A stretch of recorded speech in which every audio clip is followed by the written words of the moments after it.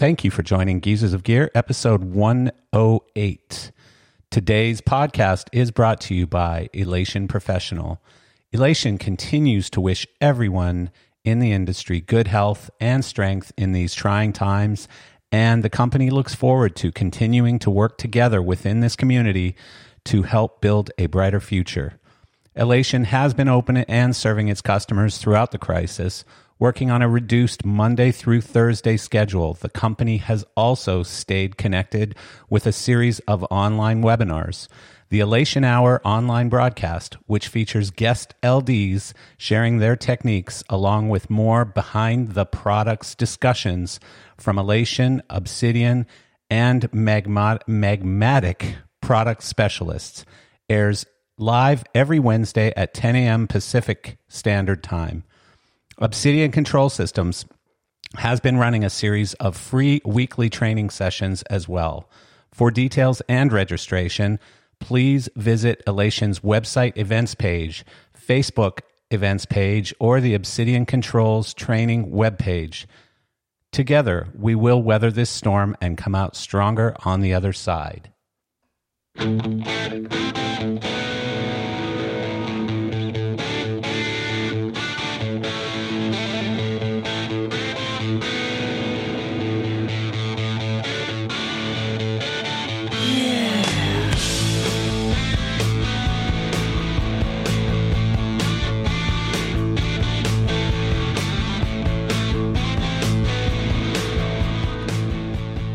Hello there, and welcome back to Geezers of Gear, episode number 108.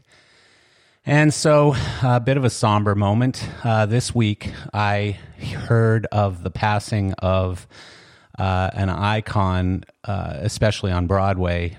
Certainly someone I don't think has ever, been surpassed on Broadway. Certainly very difficult guy to beat in Broadway lighting, and someone who has just really been synonymous with Broadway lighting for as long as I've been in the industry anyways.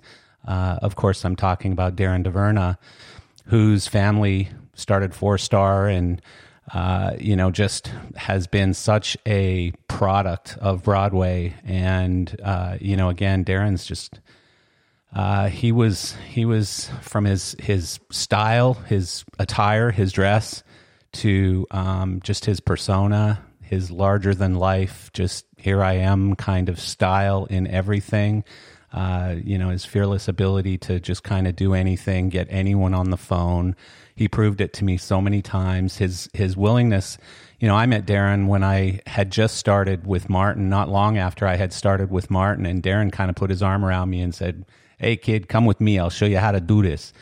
And he did. He kind of taught me the ropes a bit on Broadway. Not that I was ever really tied into Broadway, but I did a few shows, and they were all courtesy of Darren and his education and his kindness in sharing his time and energy with me. And so yeah, I just without sounding too cheesy, I think the lights on Broadway are that much dimmer this week, and very sad to hear of his passing.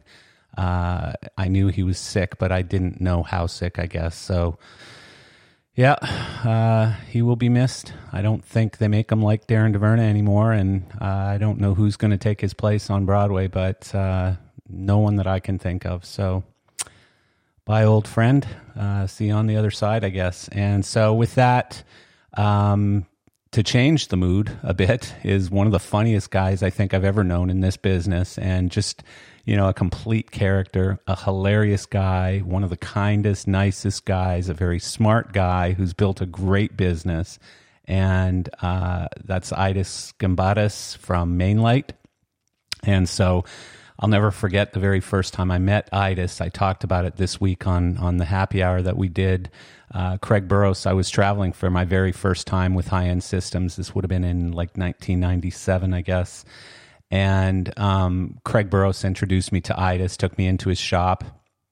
And, we hung out in the shop for a few minutes. And it was when Craig said one of the funniest things I had heard him say at that point, where Aidas had mentioned the Nebula smoke machine disaster, or hazer disaster that had come out of high end.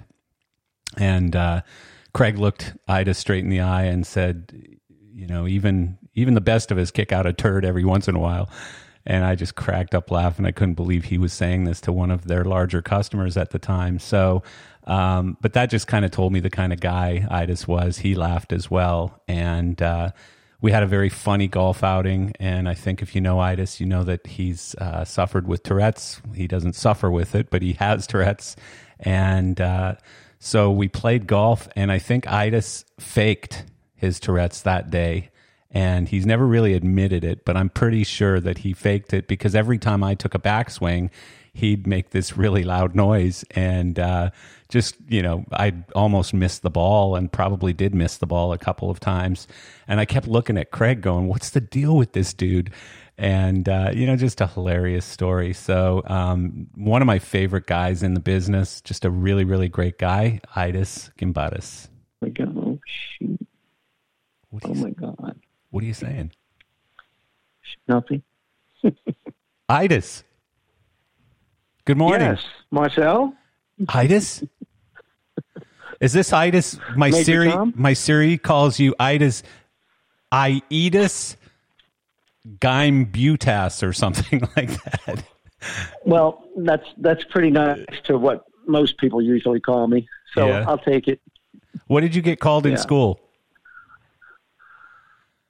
For real? Because I'll tell you what mine was. Mine was fart brain. Fart brain, Marcel fart brain. Okay. All right. Well, since you're being so open, yeah. It was Squarehead. Squarehead was one because I come from the Baltic states, yes. So the back of our skull is flat. So yes. But I also got for some reason Midas muffler. I have no idea why. I don't get that one. Me either. I guess Aidas. Yeah. Yeah. What do they call that in England? They call that Cockney or something when all those words rhyme. Is that called Cockney? I don't know. Well, as we know, I haven't gotten around much. Yes. So you gotta tell me what they might say in Jersey or something. You're allergic to airplanes. Well, I'm not allergic to them, but I certainly didn't like them for a while. Yeah. Yeah, and you've gotten over that recently, right? Or not so recently, I guess. Well, more than recently, but yeah, it was. But however, I wasn't afraid of flying for the reason that you would think I was afraid. What? I mean, yes, my brain is wired to overanalyze and overthink, and I notice everything and anything. Yeah. So it's a good thing and a curse at the same time. So if I hear a noise that I think is not a noise that you should hear, I'm like, my brain's on overtime thinking like, okay, what's that? Really? So when I'm on a plane with so many moving parts and so many probabilities, needless to say, yeah, I'm a nervous guy. You're putting them all together? Well, if this happens, then this happens, then this happens, and then this is going to happen, and then we're going to crash. Oh, my God. Yeah. Uh-huh. But, no, I actually had PAT. What's that? That's right. It's an abbreviation for a medical term that I don't even know the name for, but yeah. Basically, it would take your heartbeat from normal of around, depending on how relaxed you are, anywhere from 65 to 85 to about 200 beats a minute. Holy shit. Like your resting heart rate? Like your normal heart rate? You're not running or anything. Yeah, it would just go from holy shit. idle to a race car and super fast. And I didn't even know what it was, and I had it for a long time in my life. But if you would pat me on the back or if there were any bumps, it would trigger it. So when I was doing business trips or something, and somebody was saying like, okay, we got to take a ride, and it'd be a Jeep or something, I'm just freaking out. It's going to set my heart off. Or if I'm in a plane and there's turbulence, it's going to go off. So I was always, for years and years and years, always, can I take my kids on a roller coaster? I had to do so many things, with that in the back of my mind. It was really hard. Yeah.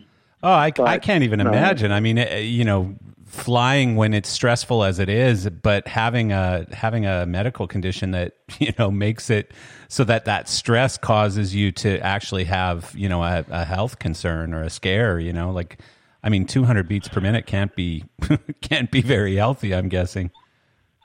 No, there was one situation in my life where I actually, for the first time in my 30s, wrote my will. Oh my God. When I was in a hospital, one episode, yes. But it was something that I had so long, I was able to deal with it. And for some reason, you just figure out how to deal with things without talking to anybody. I would find just holding my breath would get it back to normal. And then if I drank something very cold, it would get it back to normal. If I would lay on my left side, the weight of my organs, whatever, off my heart, whatever. But over time, it got harder and harder to get rid of. In fact, when I ran track in high school, I ran the 2 mile. And while I was in the middle of the 2 mile race, it would go off. Oh, my goodness. I'm a pretty stubborn guy. I kept running. I've never known that about you. The stubborn bit. Yeah. I've never known that about you. I always thought, I always thought you were afraid of flying, so it wasn't a fear of flying. It was a concern that you were going to set this thing off and die, like from a heart attack or something. I would have to say it wasn't a heart attack. Basically, I was born with extra electrical circuits. Yeah. And I went to a couple cardiologists and didn't like any of them, and they put me on medications, and the medications made it worse. It basically felt like your whole body was numb, and it actually turned into AFib. Now, let me tell you, if you ever had AFib, you don't want it. Yeah. It's the scariest thing. PAT was nothing compared to AFib. So when I started getting AFib, I was really worried, and I finally found a good doctor who talked to me and told me about what could be done. And he said the good thing. He said, Aidas, the nice thing about most things that happen to human beings, they're treatable, but they're not like fixable. They can't say you are now cured. He said this is one of the things that if we find it and we can deal with it, you're cured. And I was like, really? Wow, okay, that's cool. So you actually got rid of it? Oh, yeah. I got rid of it in my late 30s, and radio frequency ablation. So basically they just send a wire up one of your arteries, put you out, and they just try and find that extra connection in your heart. They trigger it off, and they basically burn it. Jesus Christ! And then scary. it can know where. Well, I mean, yeah, but when you live with something so long, yeah, you just want it gone. And it was nice. He said occasionally it could want to grow back, but it's been a very long time, and it hasn't. And haven't had PAT ever since. So it's been a wonderful thing because to live your life every day, just if something would drop and I would just quickly move for it, I go up, there it goes again. Yeah. So how'd you get over the flying thing? So that was the beginning of it, and then you were still obviously somewhat nervous about it. Yeah. I mean, let's just say I legitimately had a fear of flying, in addition to it being one of the possibilities of triggering off PAT. I'm up in the air. I'm doing them. I think a lot. I think too much. Yeah. And so, a brain that works a lot tends to think a lot, which means you've got a lot to overprocess sometimes. Yeah, there's a lot of shit going on up there.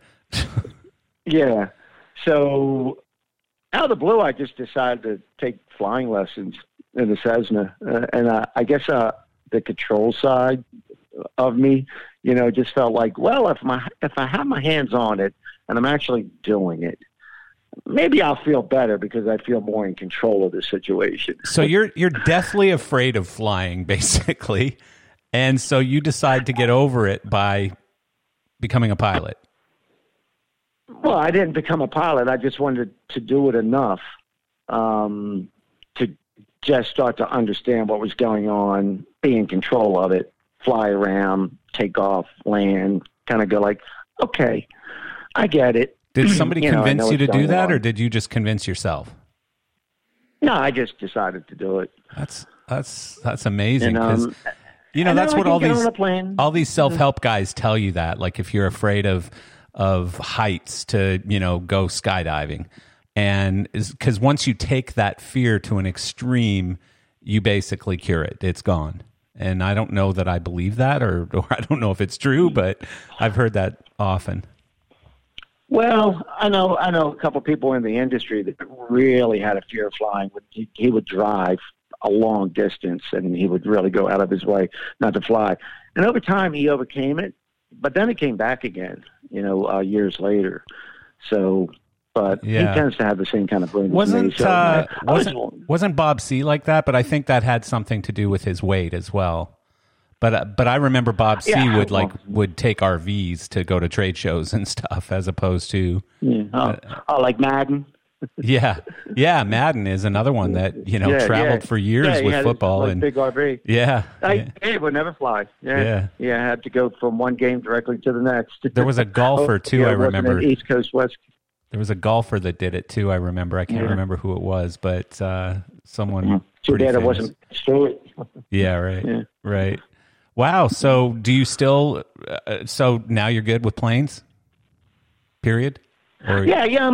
I'm reasonable. I can go to the dark side of my brain if I want to, but I just accept it. Once the door's shut and I'm on it, I'm committed. I go like, look, you're on it. You're in the air. Get over it. So that's how I get over it. I mean, I always balance, risk versus reward. So, I go like, do I really want to go to that great show? I'm in a plane. Yeah, I got a probability of crashing and dying, but what value am I getting out of taking that risk? And a lot of people make that equation in a lot of decisions in their life. Yeah. I happen to take one, getting on a plane for. I go, just how important is this? Yeah. So have you ever discussed it with Mokri? Flying? Robert Mokri, yeah. I don't believe so, because we are on the Geezer show, and so there's going to be a lack of recollection. Yes, we do have a bit of a memory problem, but Robert Mokri, I didn't know that he was afraid of flying, and I don't know if he still is. So I apologize, Robert, if I'm outing you here, but Robert worked with me for a little while, and we had to go to Europe, and I didn't know that he was afraid of flying. And so we're in the airport, and we're in like the first class lounge or something, and Robert's pacing, and he's got this notebook that he kept pulling out and putting back and pulling out and putting back, and he's pacing and he's pounding drinks too. And I'm like, what the hell is going on? And I didn't really ask him until we sat down on the plane, but he kept pulling out this notebook, writing a couple notes, putting it back in, pulling it back out, writing a couple notes, putting it back in. And finally I said, Robert, what is with this notebook? Like, what are you doing? And he goes, oh, well, I'm deathly afraid of flying. And what I do is I read sort of positive affirmations, and then I write little notes about what I think about them. And then, I put it away and I go back. And I said, so what are these positive affirmations? And most of them are like statistics. How much more likely you are to die getting hit by a brick than you are on a plane crash, or how much more likely you are to die in a car crash, or walking across the street, or all of these, mowing your lawn or whatever, right? And he's reading all of these things and just convincing himself that it's okay. And I witnessed this whole thing. I mean, he was sweating. He was soaking wet. He was so stressed. I had never seen anything like it. Just a complete physical fear of getting on that plane. And so that was my first real experience with. I've been with people who get nervous flying and stuff, but never somebody that was that physically afraid of it. So it was pretty. Well, being in business, I would use the comparison to how many overnight FedExes and UPSs did you get? Yeah. And how many got here? All of them. I go, well, they were on the plane, and every package I've ordered for the last, 20 years got here. Yeah. So I use that a lot. But one thing I can't do when anything moving, a plane, a train, a car, is read or be preoccupied, other than I'm one of them. I want the window seat, and I actually at least appreciate, the view. Yeah. But I can't. I don't close up watching a movie or anything. So Really? it's kind of hard for me. Yeah, the trip's a lot longer. No. So you can't sleep? Oh, hell no. No? I'm not a napper. I'm not a sleeper. Although this is the Geezer show, so I'm just letting you know, in about 10 minutes, I'm going to have to take my rice pudding break. And about a half hour, I'm going to have to take my 5-minute nap. That's all right. No problem. So I'm just letting you know. Yeah. Well, I'll just get one of your guys on and we'll tell stories about you while you're napping. That'll be fine. No problem. Well, I'm just saying, I'm okay with it. Yeah. I'm a pretty open guy. I'm still on your podcast. Yeah. But I take the geezer as a little derogatory. Yeah. However, because geezer is also known as a cranky older man, and only in America. I got a little problem with it. Only in America. In the other parts of the world that you're afraid to fly to. Borderline in England, but I'm just saying, like, it's down the middle. But who isn't cranky in this industry? Aidas, seriously, just shut up, all right? Really? Oh. I mean, come on. I was just told to shut up. Wait a minute. I thought I could talk about anything I wanted. You absolutely can, but you're getting on my nerves already, so we got to change the topic. Oh, because you picked the name and you're upset. I'm so sorry. I like the name. Okay. You can't pick on my name. How about keep on trucking gear or okay, something so like that? Hang on a second. So are you saying so boldly that you are the Mainlight? Oh, you're throwing that at me. Are there no other companies other than Mainlight? Because you're the Mainlight, right? So there are no other lights. Well, there could only be secondary you're saying lights. That as if it's like an egotistical sort of name to pick. Correct. But does it have my name? Does it have my name in it, like Madonna or something? No, but Mainlight. Okay. It's like saying best light, or forget about all the other light, or there just is no other light. Mainlight. Mainlight. But coincidentally, there was a main lighting up in Maine that got a lot of our packages. Well, That's funny. It goes back. I was actually, when I first started in business, I was Wilmington stage lighting for 2 years. Yeah. And then when I made the change, well, there's an original name. That's a really original name. Right. Wait, where were you based? Right, so it was very. Yeah. It was not too far from where Mainlight is, up in Claymont, Delaware, which is like the top of just not too far from the PA line. And Claymont stage lighting just didn't sound good, right? Oh, hell no. Yeah. I mean, when you think of Delaware, you don't think too much. It's Dover Air Force Base and maybe Wilmington. Yeah. And that's only because Biden lives down the street, right? Right, so, right. Well, and plus there's a lot of boats registered there for some reason. A lot of corporations. Yeah. Is that because there's no corporate tax or something? Of the world. Nah, I think the court system was, I believe, really well known to be a very good court to go to, because some corporate situations could be rather complex.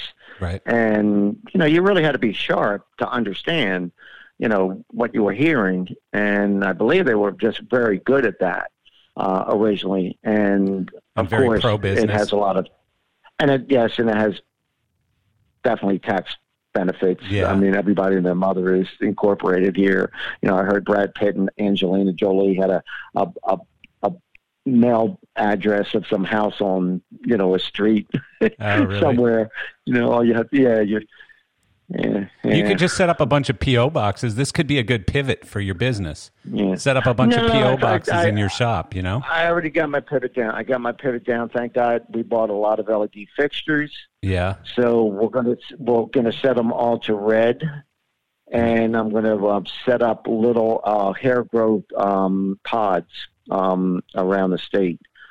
Because I hear the red wavelength brings back a full head of hair. So that's what I'm going with. Oh, well, there you go. That could be a good thing. So that's what I'm thinking. That's what I'm putting it all on. Let me know how that business goes for you, Aidas. Okay. I'm sure. Well, I'm sure we're all saved. All the geezers want to get their hair back. That's true. It's very true. That is very. So what true. comes after geezers? And we're still around. Do you have your next name ready for the future? No, it's just Geezers of Gear. That's it. We're gonna die with that one. We're gonna die with that one, my friend. I'm gonna sell it. I'm gonna sell it to Spotify for $100 million, like Joe Rogan did a few days ago. Do you know Joe Rogan? Do you know who he is? No. Okay. So Joe Rogan was a comedian, had a couple TV shows. He did this show called Fear Factor when he would make people like eat bugs and stuff.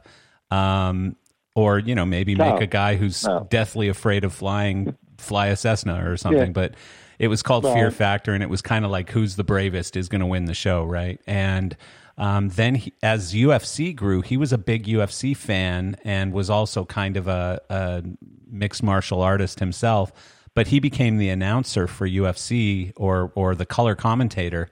And as they grew, he just grew massively, and his comedy career grew, and everything grew. And he was one of the very earliest podcasters. And so every podcast episode, he gets like tens of millions of people. Wake up, buddy.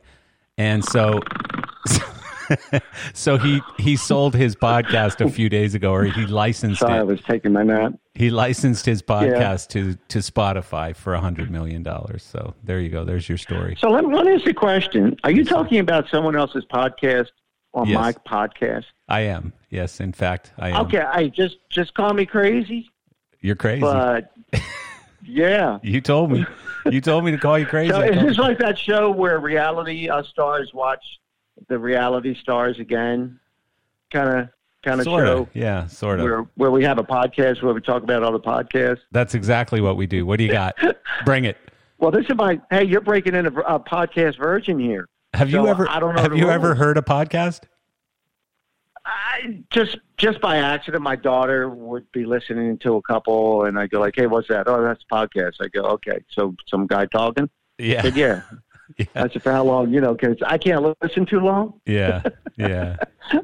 Yeah, you know what? I mean, it's a really cool medium because you can kind of do whatever you want. It's kind of obviously not super professional, so you don't have to have super professional equipment to do it or anything. People expect it to kind of be raw. Or guests. Or guests. Yeah, you can have non-super professional guests. And so, yeah. So, I've been... I had someone this morning beg me not to go there with you, but what's going on with this whole COVID thing, and how are you doing, and what's going on with business, and how's the touring business going to do? And okay, well, this is my Kreskin moment. Yes, my Kreskin moment is when you said you had someone begging you not to go there. I could pretty much say it was someone at work. Wrong. I was talking to the guys at work, though, because I was trying to get funny pictures of you, and you were blocking me. You send me this picture of you standing behind the counter like you're, can I help you, sir? My name is Aidas. Can I help you, sir? Look, yeah, you asked me for a picture. Yeah. I told you to go to my professional LinkedIn page. I have a professional photograph on my professional LinkedIn of some dude sleeping on a park bench in Austin, Texas. Well, Marcel, you know what age we live in. Yes. I could be whatever damn well I want to be. Yeah. And I am that person. So, and in hindsight, maybe I was just pretty much knowing where I was headed. Yeah. Yeah. That's with pretty this COVID-19. Sleeping on a park bench. Here's all I'm going to say about here's what I'm going to say. Well, when you called yourself Kreskin, you made yourself a geezer, right? Because like 90% of the people that are going to listen to this are below 50 and won't know who the hell Kreskin is.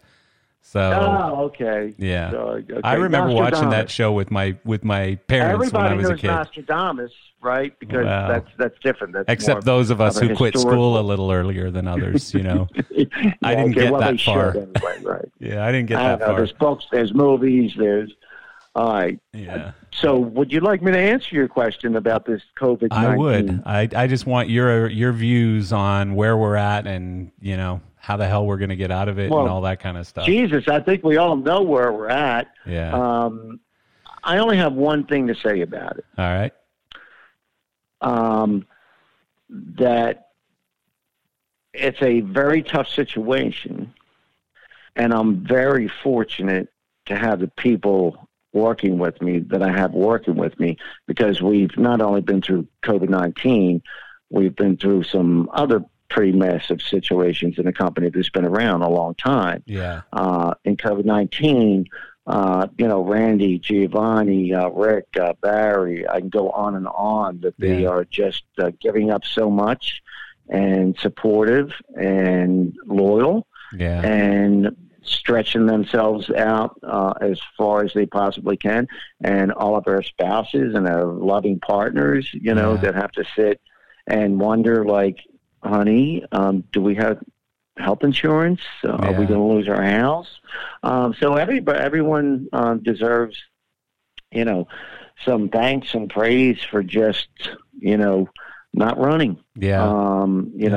Trying to at least fight. And it's tough because you just simply don't know how long, and no businessman can make any true proper decision without having a reasonable timeline on something or understanding. That's the weird thing, because we're an industry of problem solvers, and we're kind of like a put me in coach kind of industry. But put me into what? Put me, like there's just no direction we can go right now. That's the tough part, because there's always a direction to go in, and life is always like that. Let's thank you for asking, Marcel, because it does sort of like have a comparison to what we're facing now, and maybe the start of your business. Right. Everything was an unknown.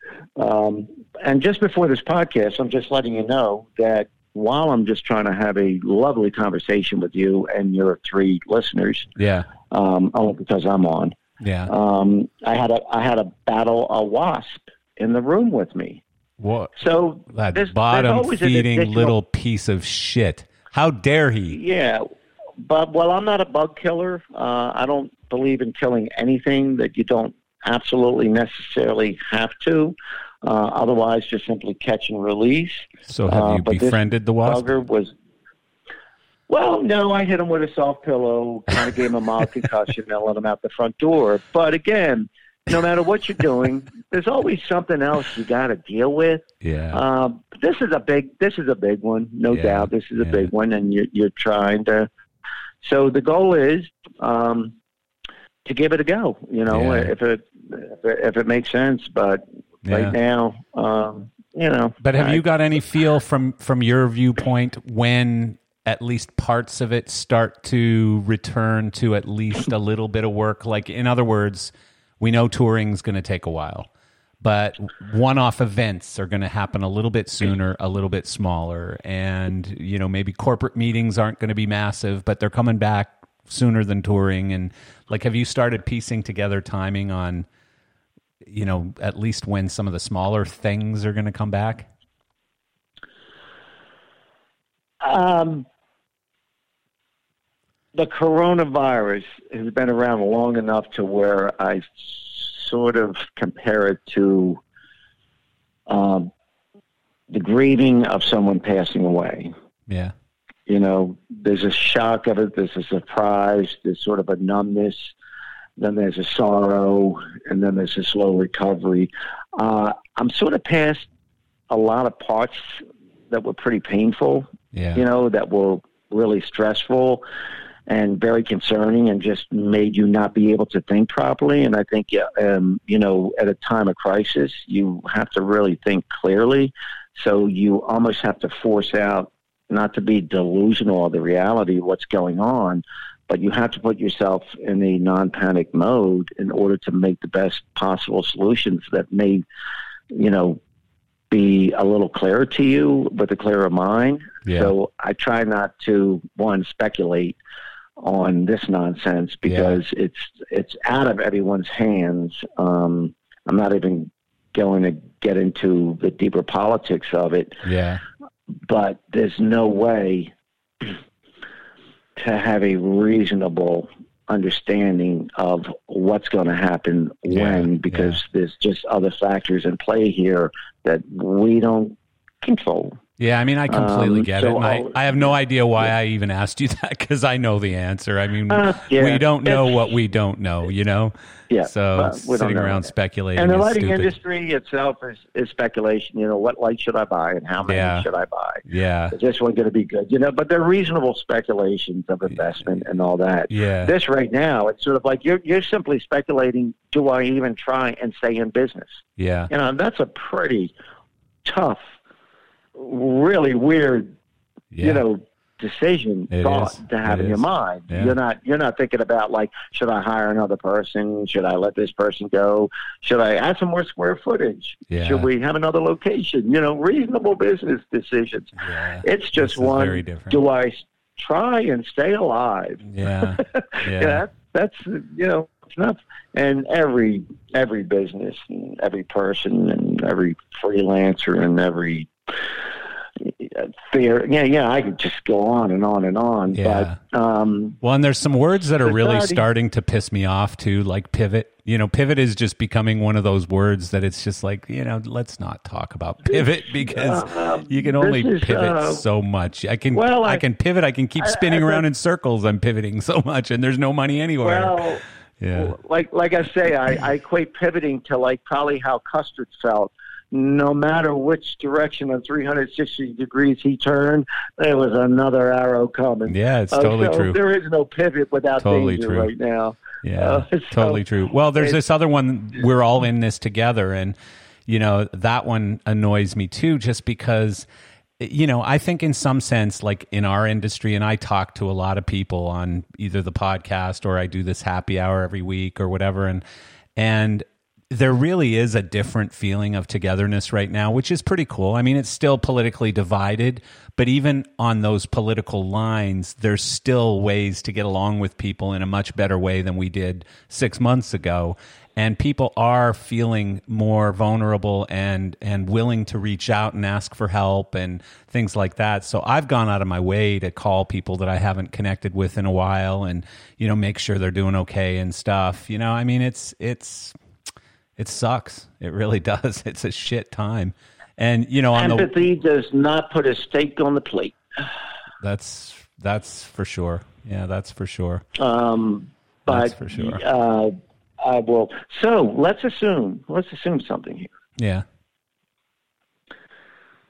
Out there in the podcast world, they don't know me from Adam. So we're at the end. How about the beginning? Yeah. Yeah. You know, let's throw that standardized, hey, Aidas, how did it all start? Yeah. Well, we're going to get there. Don't worry. Oh, we're going to get there? We're going to get there. Oh, don't worry. You're like a Japanese book. We're going to get there, my friend. From the end back to the beginning. No. Okay. What we do is we don't script conversations, because then they're boring. Scripted conversations are boring. Didn't I? So I have some competitors now in the podcast world, because just like my other business, most people, as soon as you do something, they decide, oh, that looks easy, I'm going to go do that. That's my pivot. So, but there's a lot of Q&A shows out there that are kind of sleepy, and I don't know. I don't like to do that. Well, it was my control side trying to take control. Yeah, so that's all right. You can control it. I'll tell you what. Why don't we switch it and you ask the questions and I'll answer them? How about we do it that way? No. If I ask the questions for you, to you? No, Aidas. So listen, can I assume that like 2019 was your biggest year ever? Hell no. Really? Yeah. Well, for most of our industry, 2019 was their biggest year ever. It was the biggest year of touring. It was the biggest year of so many things. So just a lot of people have told me that, you know, you've gone from your biggest year ever to just, you know, screech, the brakes are on, and now we're just figuring out how to survive. And so I was just curious. If that was Mainlight's biggest year. No. Yeah. No. Well, you've had a lot of big ones. You've had a lot of big years. Yeah. Big years. It's Yeah, it's variable. Yeah. Just because it's busy out there in the world doesn't necessarily mean it matches all across every stock in the stock market. Right. Like the Dow's up 1,500 points. Well, there's still 5 stocks down. Yeah. No, it's true. You know, well, and so, I have friends. you know, I do have friends who are either in sort of connected businesses, or I have one friend who owns pharmacies. Who's shopping new cars every day and stuff. And I mean, some businesses have done really, really well. Amazon, toilet paper companies, obviously. Some businesses have done really well in this crisis, and others not so much. So anyways. Well, what crisis doesn't someone do well? Yeah. There's always someone that does well in every crisis. Yeah. But that doesn't make it right. Yeah. So I really even during the Depression. Yeah. I mean, to go to your question, or to your thought that you had just mentioned. So I don't actually know how you got in the lighting business. And, I will tell you that on this podcast, usually I was a musician that just couldn't find a way to make it, or I was a DJ, is generally how guys sort of, quote, our age got into it. So what was your excuse? Well, finally, an interesting and very risque question to ask me. Yes. So very good. So my you. first day experience was 2 years ago. Oh, Jesus. And it was in, I don't feel right about, calling anybody else out because, that's, kind of a private thing, but it was Key West 2 years ago. Noel Duncan of Fort Lauderdale, Florida, married with children. Yeah. Somewhat religious, but I think it was a Haitian voodoo cult, so I think he's okay on that end. Now, I told him it was the tequila. He swore it wasn't, but he hasn't called me since, so I don't know what to think. Shame on him. Shame on him. Yeah, he used you. I don't know. I don't know what to think. He swore it wasn't the tequila, but every time he has a drink with tequila in it, he's going to have to live with thinking of me. But yeah. Well, we all do. We all do, Aidas. We all do. But so, what's your next question? That was you're really getting how did Aidas get into the lighting business? When did it start? How did it start? Way before Mainlight. Like everything, in the very beginning of happens, time. You just get in the boat and let the current take you. There was an event, Aidas. Something happened. What was it? What made you go into lighting? Nothing made me. Nothing made me. It was a choice, and the offer came up. But let me see. It all began a long time ago in a galaxy far, far away. Okay. My mother and father met on a train from Lithuania heading to Germany during the war, and they had to engage in some sort of physical thing 5 times to get to me. Did I go back too far? No, I like this story. Or should I jump ahead? This story. Okay. I like this story. All right. So when they finally got to me, needless to say, they said, finally, a good one. Yeah. And they stopped. Do you have siblings? And at least, yeah. I have 2 brothers, a sister that was lost, which was actually my mother's first child. Oh. But she didn't make it past a year. Uh-oh. Regina was her name. Ah. And, so are any of your siblings near you? Are they in Delaware? Are they in America? Yeah. Okay. We're like a clan. Like a clan. So you were born somewhere else and moved here early? No. My brother and sister were born in Germany. Okay. And then they came to America. We were sponsored by a Latvian family in Kenniscore, PA. And then they had my brother and then me. Oh. So you were born here. So you were born in PA. I was born in Wilmington, Delaware. Ah. My business is literally miles away from where I was raised, and I'm about as close to where everything happened as it could possibly be. You don't like to spread out much.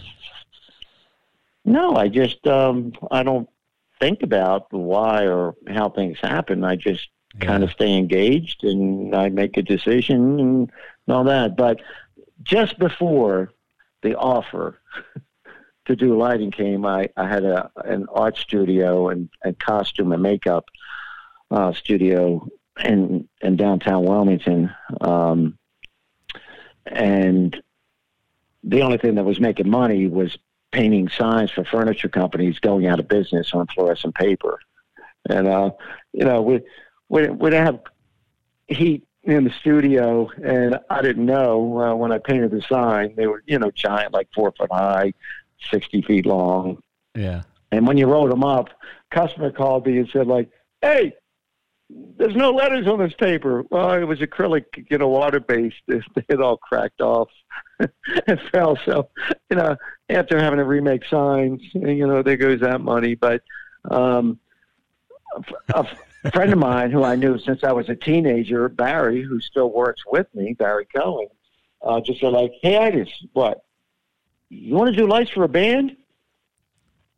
And I went, "Sure." You're thinking that can't be that hard, right? And that, exactly. Yeah. Because I was kind of bored of doing the costumes and the makeup and all. I'd like to, I was always interested in doing things, and that's what I meant. I don't consciously think about it. I just say if you stay positively engaged in whatever you're doing, the next thing that comes will be good. Right. And it's a proper kind of move. And the offer came, and literally I was asked that question in the late morning, and late that afternoon I was headed in a car down to Baltimore, Maryland to do my first gig that night.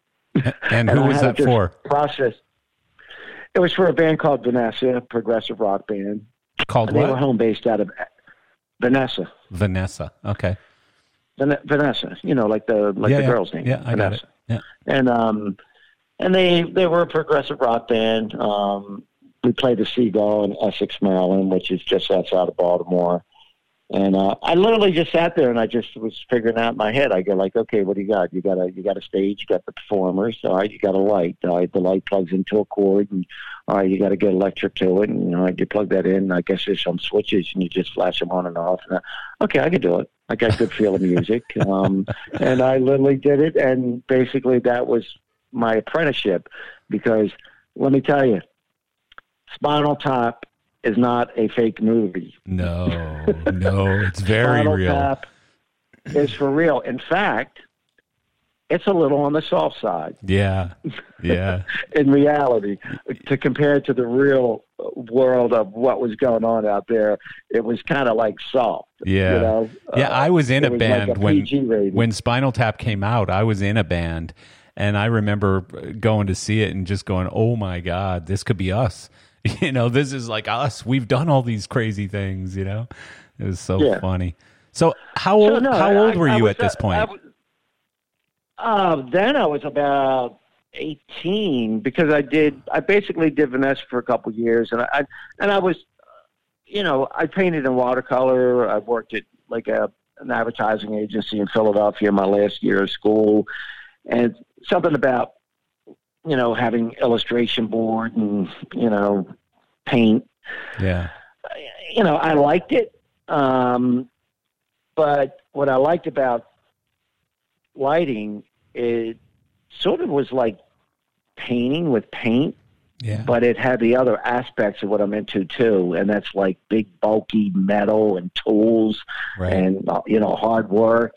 So it had this like raw, abrasive side, but still the creativity and color and all that stuff. Well, the final outcome was the delicacy of a flower, so right, they're pretty two wide extremes. So it was the perfect mix of artistry, but then other factors of that I just seem to not want to sit down on a desk drawing. Yeah. Well, and I've seen more engagement. I've seen like a lot of lighting people go sort of the other direction too, like and Mark Brickman, Steve Cohen, guys who sort of later in their career really are exploring a lot more with art as opposed to lighting, or in addition to lighting or whatever. And I mean, certainly you can see the lines between them, right? So you were working for another company, or you were a freelancer? How was that all working? No. Tom Watkins and I pretty much, it was soft. I did that. So me and him had, I can't even remember what we called the art studio, but we would show films once a week. It was like a loft in downtown Wilmington, big and open spaces, and we would just show off the wall movies. And we showed a John Waters movie, and Edie the Egg Lady and John Waters drove up in a Rolls Royce, and they watched it. We had like 12 people in there. It was like, it was like late 70s, early 80s. Right. And, it was just a fun time. Yeah. So it just went for it. And then the offer for that came up. And then back then, the main combo was a light and sound company. Right. There was always a combo. You weren't just a lighting company, or you weren't just a sound company to do the bands. Yeah. You provided the lights and the sound. So I went into a business with, I'm not going to say his name because I'm going to say something that doesn't necessarily define his true character. Right. But he had his sound part, I had my lighting part. Yeah. We did gigs together, and he was the sound man for Vanessa, and I was the lighting guy. And, then we started to try and, do something business-wise. Well, after about a year, I simply didn't like the way he did business. Right. And I'm not saying he was unethical, but one thing that I feel is one of the reasons I'm still in business is I'm pretty ethical. Yeah. And whatever I say I'm going to do for a customer, I'm going to do, even if it takes a loss. I won't come up with an excuse. Right. But he was just doing things that would just promise a customer something, not deliver, do things. And it wasn't me. And I know long term, it wasn't the way I wanted to run a business. But I didn't see it sustainable. It's good way. that you found that out, or discovered, or decided that early on, as opposed to 10 years into the business. Because cultural differences between business partners, I think, is one of probably the primary reasons that partnerships break up. Right? Is just beliefs and culture and things like that. Yeah, but this, business to me is, you do things on the straight up and up, and you make a deal, and you say you're going to provide something, and you do it, and just simple things. You have a bill, you pay it. Yeah. But when it wasn't going that way, I just felt like So I basically like a divorcing couple, packed the truck, left that night. Wow. And I opened up. And I didn't want a regional name. I wanted a name, Mainlight, that was not so geographically restrictive, right. Something that would work more, in a wider area. Yeah. So I picked Mainlight and opened up a very, very small shop, and just kept at it. So that was just kept doing it. That was when early 80s, right? Yeah, I incorporated Mainlight in 81. Had Wilmington State Lighting Vanessa for 2 years prior to that. Right. So really, when you started Mainlight, it was just you and one other person, two other people? Like how many? It was a small company, right? It was just me. Oh, it was just you. It was just me. Oh, I see. Okay. Yeah. And then I would get Brian Dowd started working with me early on. Mike Menton, a guy I knew from a band. Most of the guys you hired back then were all musicians. And let me tell you, they're the worst guys to hire. Ouch. Because and what's funny, and there's a couple. One I love to death, and we're still in contact with each other. Yeah. But the line out of most musicians you hire is, they all think they're going to get a record deal and they're going to make it big. Yeah. So when they come to work for you, they realize, well, I need some money. Yeah. They go like, well, I'm only going to work here for like a month or two. Yeah. And you're like, okay. And then 8 years later, Yeah. Yeah, this is still beneath me. You realize I'm still going to be a rock star, right? Yeah. Yeah.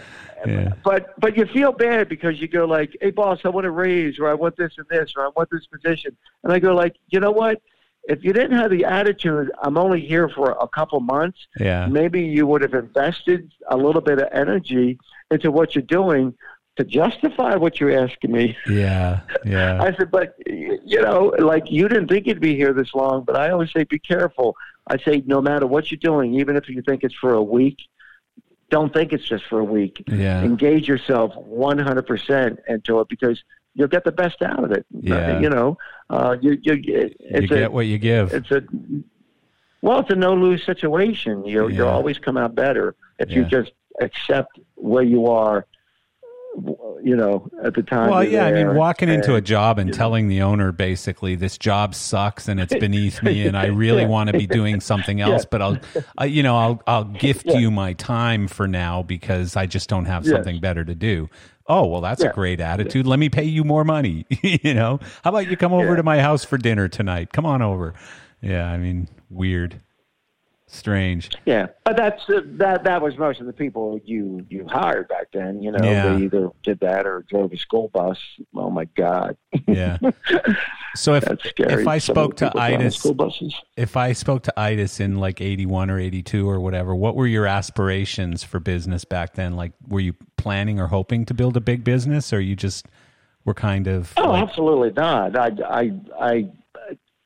Again, it would probably scare bankers and accountants and people that have mission statements and maybe even certain employees and stuff. Right. But what I'm saying, my plan has always been, no matter what I do, is simply what you're doing. Engage yourself 100%, and what will be will be. But I'm not. I've never liked forecasting. I've never liked PowerPoint. I've never liked projections.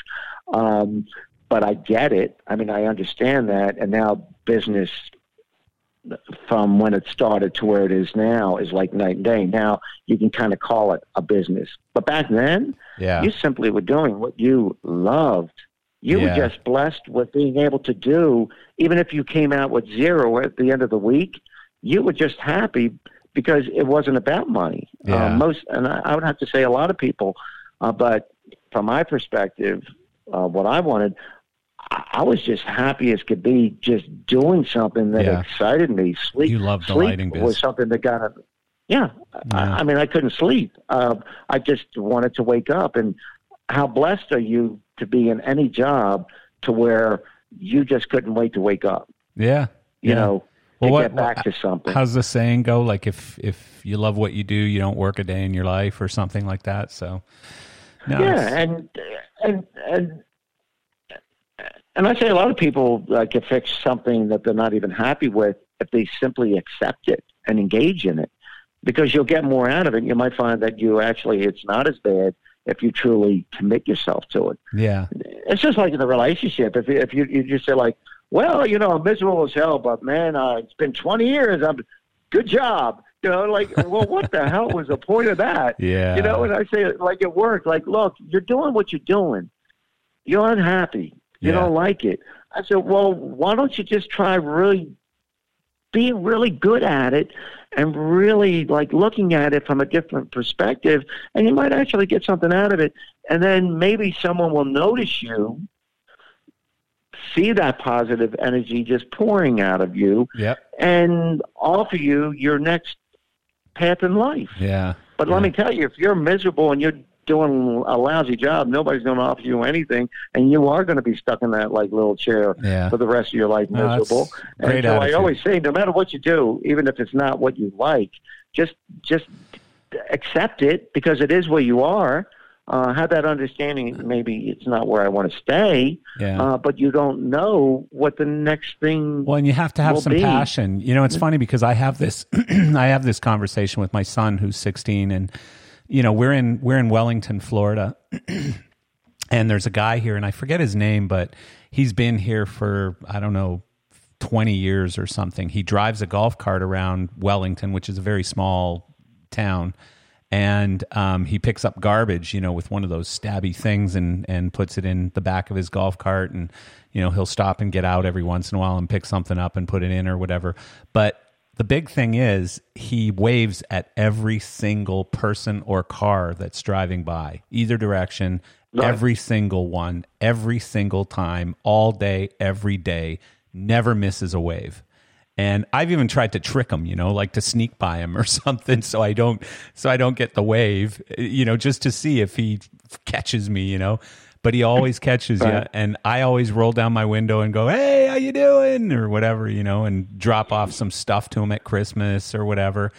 And there's articles in the paper about this guy and stuff because he loves his job. He wakes up every morning, can't wait to get out there and wave at everybody, and so I've always tried to tell my son the same thing. Whether you're sweeping a warehouse or driving a race car, be happy with what you're doing and give it your best. Be passionate about it. Do it to the best of your ability, and you'll enjoy yourself much more if you're putting energy into it, And so I agree with you completely. Well, I've always had people tell me stories that, work for, a lot of them are like government jobs or an Amtrak or something, or General Motors. They always say, like, don't buy Jeep on a Monday. Yeah. Yeah. But there was almost more excitement about talking about how much they got away with, not what they didn't do, as opposed to what they did. And right. I hate those conversations. How can you feel good about yourself? Yeah. And I've always had discussions with people. I said, like, look, everything I'm telling you, I'm not trying to get more out of you for my benefit.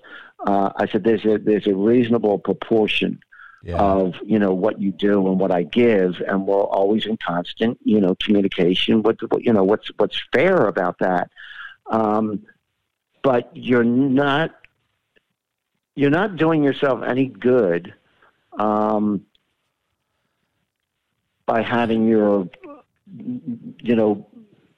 main focus on, like, what can I not do today? Yeah. Well, I want to do the least for the most. I snuck out, I didn't, I go, like, when you go home, like, how do you feel good about yourself? I mean, it's better to go home with a story and saying, like, guess what I did.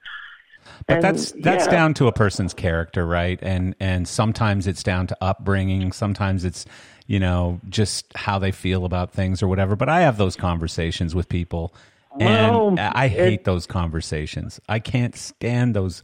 I don't, I just have this thing built into me that says you have to perform to your fullest, no matter what you do. Whether you're a part of an orchestra or you're a ditch digger or a lighting guy or whatever it is you do, do it to your best, and be passionate about it, and you'll get so much more out of it. You'll get more enjoyment and happiness, and by providing value to someone else, you're bringing value back to yourself. So I'm with you on it completely. Yeah. So Mainlight, at what point in the 80s did you kind of, sit down by yourself at some point and go, shit, this thing's actually starting to work? I'm actually, I think I can feed myself and maybe even a family, and maybe even some employees. What the hell? This thing's working. It's a real business. Was that pretty early on? No, I don't think I ever reached that point. Really? Ever. Huh. It was never a conscious thought. I'm just simply doing what I love. Yeah. Going in, and money was very low on the list of priorities. But when you're in business, you got to make X amount of money in order to buy more gear. It's all about, I want a couple more lights. Yeah. I got to buy a couple more lights. And growing that way. And obviously, I figured, like, all right, I have a couple more lights. I could do a bigger gig, or I could do 2 gigs. 2 little ones and all that. But I'm simply just plugging along, just saying, like, I'm doing what I like, and yeah, I got to grow. But it wasn't a conscious thought about, like, oh, this is how it works. I'd just go like, wow, I'm really busy. Oh, I got 6 kids. I got to call up somebody, see if they can help me. Yeah. So hiring back then wasn't like it is now. It's very administrative and HR department. Yeah. Hiring back then, you just showed up and just like, hey, you need some help? Sure, yeah. And then next thing you know, they're there 10 years later. So there was no resume. Yeah. Yeah, but you know what, though? You make it sound like it was all very accidental, and I don't believe that. Like, I believe you had a plan. Look, no, I'm not trying to come across like it was accidental. What I'm saying, it wasn't accidental. What I'm saying is I engaged myself. Yeah. I put the number one ingredient, and it doesn't, when you alluded to a person's character, there's only one constant, no matter how much time we'll have going forward and how far back business went. There's always one ingredient that is you have to have in order to be successful. And that one of that is engagement, but you have to have the energy. Right. Yeah. You have to be energized about doing something. That's the number one thing. If you don't have that, it ain't working. It simply isn't going to work. But when you talk about forecasting and stuff, even in the early years, you didn't sit down at the beginning of the year and say, okay, this year I want to try and grow by 20%, set some sort of a goal. Oh, hell no. In fact, that would make me want to vomit. Really? Yes. That's incredible. I'm about the most unbusinessman in business you'll ever meet. That's incredible. And you've been so successful. You should write a book. Maybe we should all be following you. Yeah, but well, I'm just saying I just loved what I was doing. Yeah. I did it. And I was always a firm believer. And if the need is there, and I have the enjoyment and the energy to produce that, I just felt confident I would get it. Yeah. And I didn't go beyond that. I just, you have to have a certain amount of belief and confidence and hope no matter in what you do. Yeah. Whether you're picking a stock or you're working for a company or you're building a company or whatever you're doing, you have to have a certain level of unknown. I simply, stopped my brain from worrying about the things that I couldn't control. I would look at the phone, hope it would ring. Yeah. Did normal things to help it ring. Back then it was the Yellow Page. Boy, if you had an ad in the Yellow Page, that was big time. Yeah, yeah. Now it's kind of laughable. And I bought R.L. Polk, back then when they sold like mailing addresses, right. You had no way of accumulating, like all churches in 30-mile radius, because when I came out with the fiber optic curtain, I figured it'd be a good thing. So you just mail out brochures, but you had to pay a lot of money for that, so you try and figure out, a lot of different ways. But no, I just did a gig, loved it, charged them what I thought I could charge. Fair price, got it, and went on to the next. Invested, everything back. Yeah. So back in those early years, was there any significant turning point for you? Like maybe I don't know, high-end systems, becoming a partner to high-end systems or something. I don't know, but I say yeah. Well, it's kind of hard. Look, soft LED was off the chart. Yeah.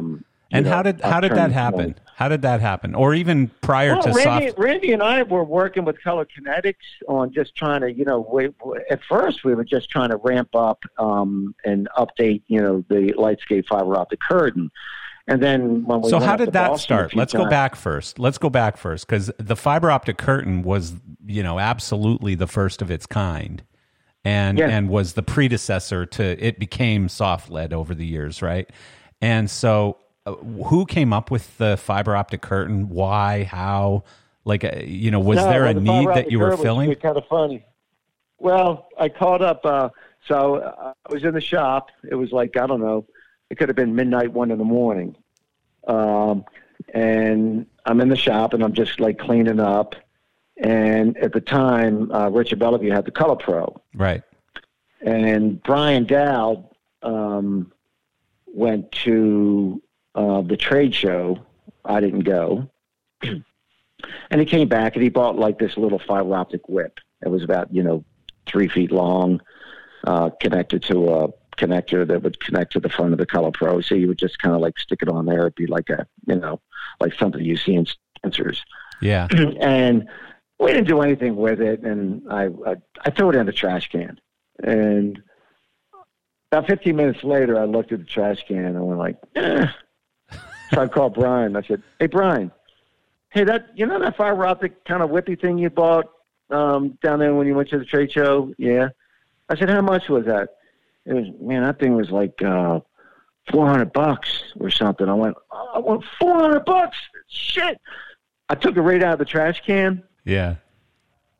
In literally 15 minutes, I thought of the fiber optic curtain.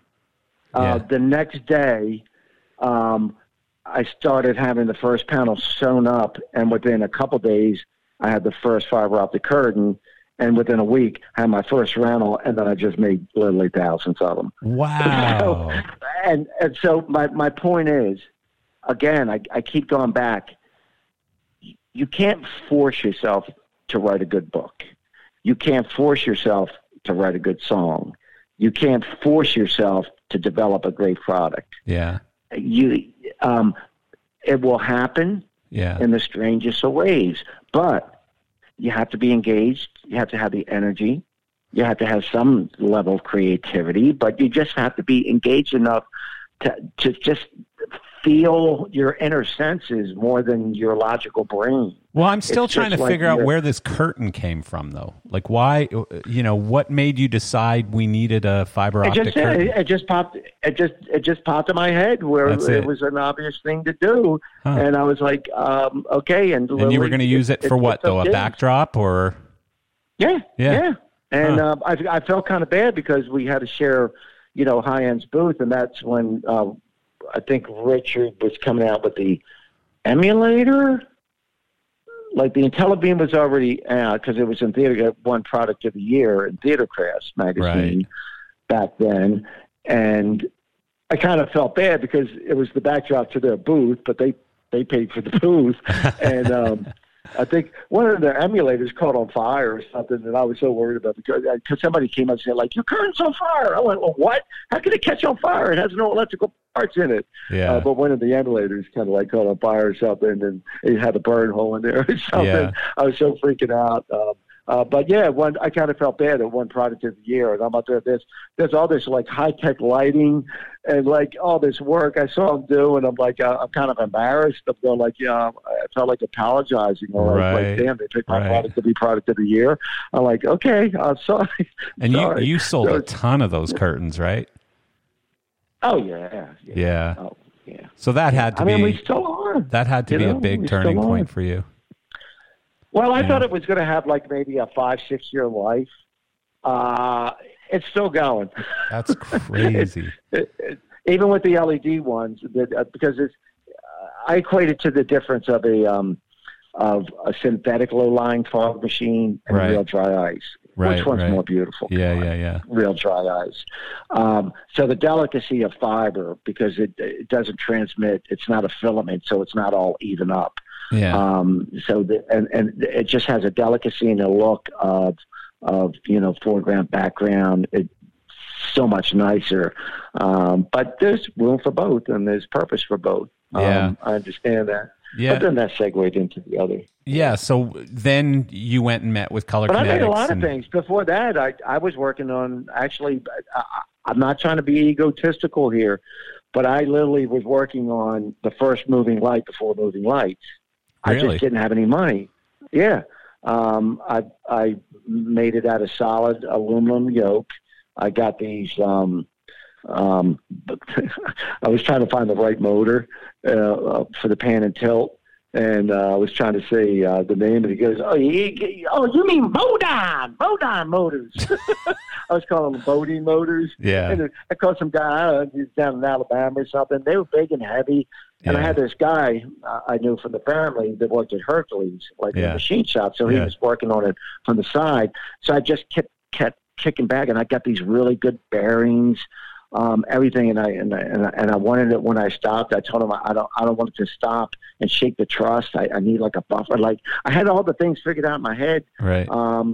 And I actually prototyped the yoke and the motor and everything, but I realized I just bit off more than I could chew. And I did that same thing with the Hydra, the chasing strobe system. Yeah. When we showed it down in High End's booth, and I realized that the light and the controller, again, I didn't want to have to provide too much technical support because it would take away from the productions, how many people I had. So I kind of I took that pretty far in the prototype to where actually, it was a working system and everything. And to this day, I still think the controller is still useful. I called it the Matrix Master. I worked on telephone technology. You just use banana plugs in the back, and they could talk to 16 lights to chase any way you want. You plug in another 16 circuit board module. You can make it 2 parallel 16-channel chasers, or you can make it a 32-channel chase, and you could just keep going and going and going. It was a very, very nice controller. So I was more bummed out about the controller than the strobe. But then Richard came out with the data flash. Yeah, I was going to say that was before the data flash, right? Yeah. Oh, yeah. Did Richard borrow any of your ideas? Well, hey, look, there is, whether he did or didn't, let's put it this way. The only thing Richard would have borrowed is one thing Richard could do. He appreciates when something's cool. Yeah. And what I like about Richard, he's very smart, very technical. Yeah. But what drives him, and what he said to me, he goes, no matter what I make or whatever, when I turn it on, do I fucking like it? Yeah. Does it look cool? Do I just want to shit my pants? Do I just want to go like, holy shit, what the hell is that? I love that about him. Because it boils down to that. Yeah. At the end of the day, that's what it's all about. Like, does it look cool? So does he look at something? Like everybody, you can steal from nature. You can steal from an idea you see on TV. I don't call it stealing. I'm calling it, it's making you think about, because I've always taken other products and made products from other products. It's inspiration, not theft. It's just inspiration. Yeah, we took, we took the MF3, clustered them together, had Comar special make us yokes, and we made a lighting fixture out of it. Right. But they just made, an LED like little bar to do this with it. Yeah. So we're like, well, we could do this with it. So we've always been great adapters of refabricating components, in totality or in part, and put them together to go like, oh, that's kind of cool. So yeah, Richard's going to look at something and go like, hey, I really like that. So when you went from the fiber curtain to the soft LED, that was obviously a very big difference because you were now probably going to like a direct view. Well, you forgot Polestar. You forgot Polestar, buddy. Oh, what was that? I forget about that. Polestar was big. Polestar was the strobe. That really was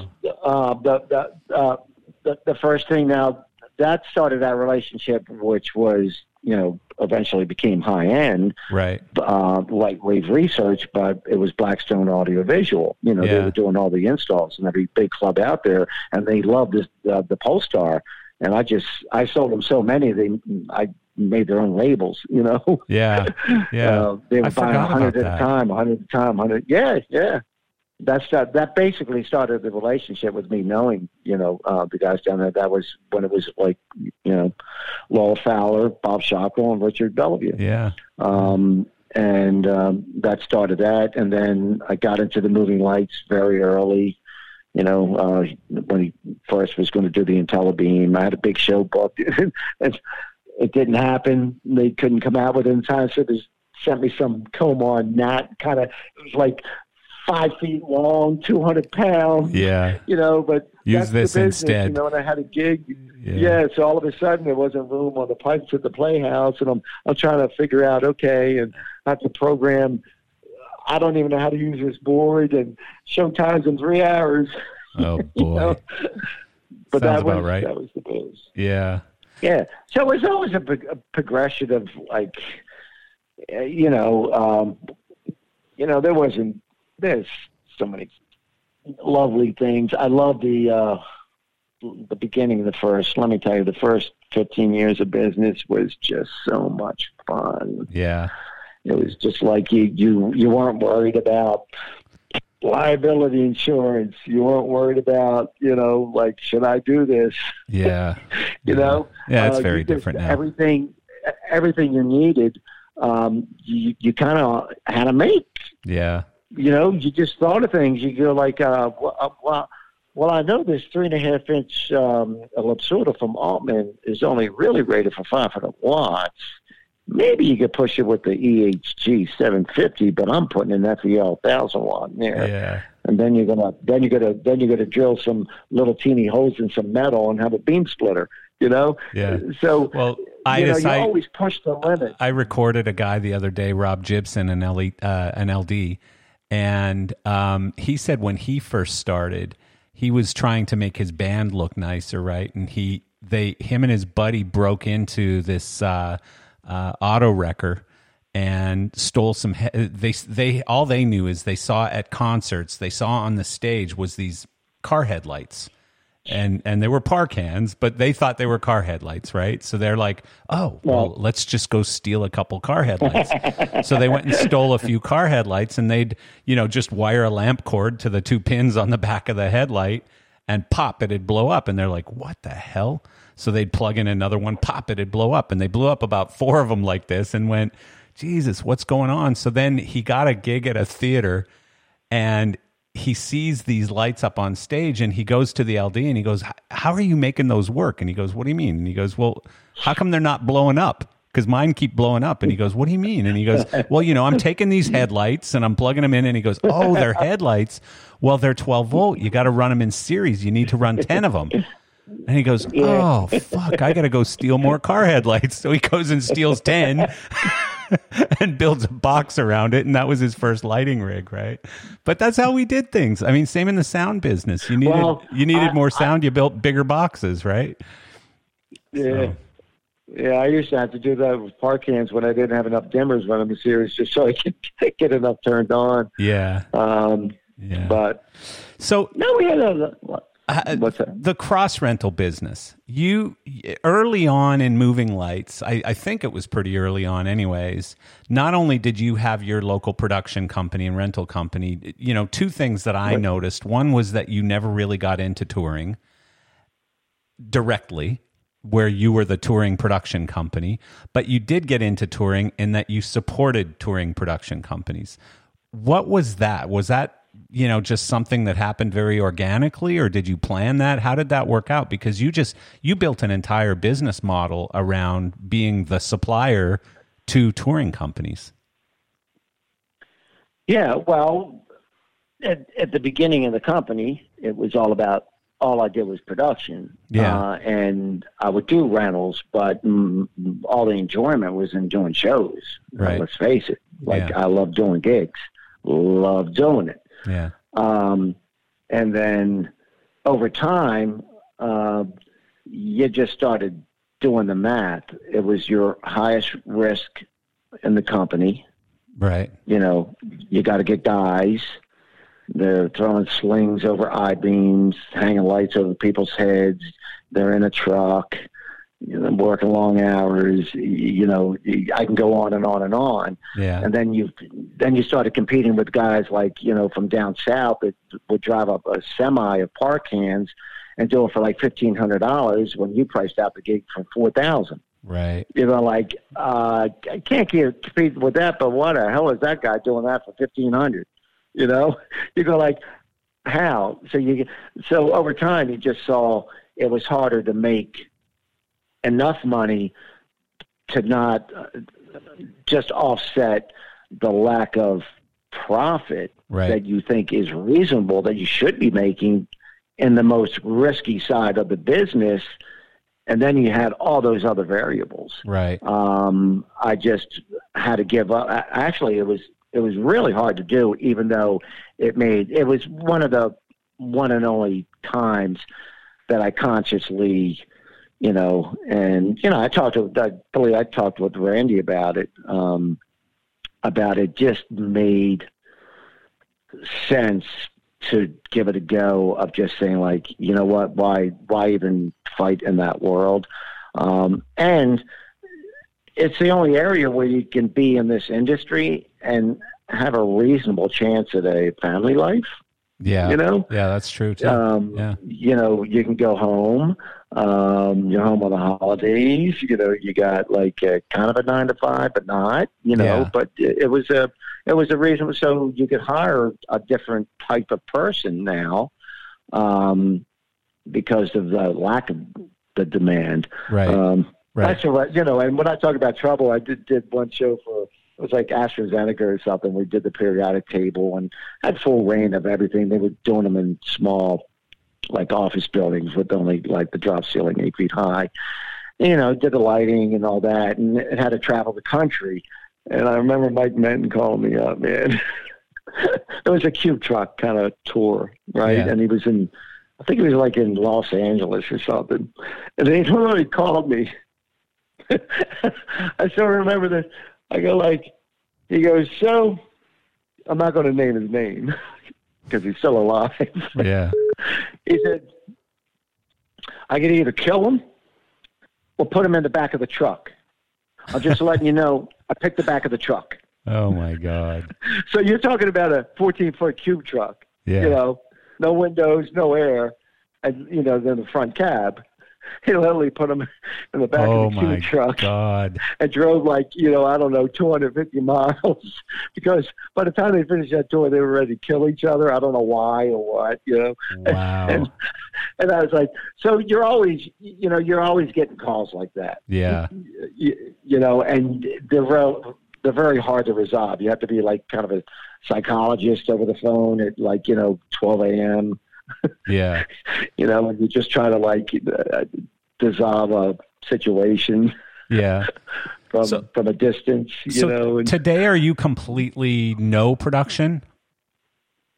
Just rentals? No. Yeah. I mean, technically, yeah, we do not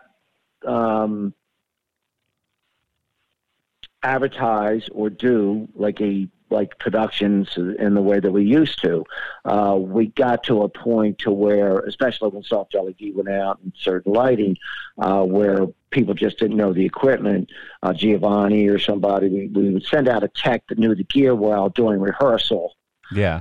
For a week or two, get them all trained up on it. Decide, you're comfortable with that, and then might show up for the first gig or two. Right. And then you're on your own. Right. So in a sense that, and it would be like, we worked on some films, and you'd show up there just to make sure, but more like a manufacturer would support a show, less like a production company. Yeah. But a little bit between the two. Yeah. Yeah. But loading up the truck, we got a gig. Hey, we're going to light this thing. No, and that was really hard because that's where my passion was. Yeah.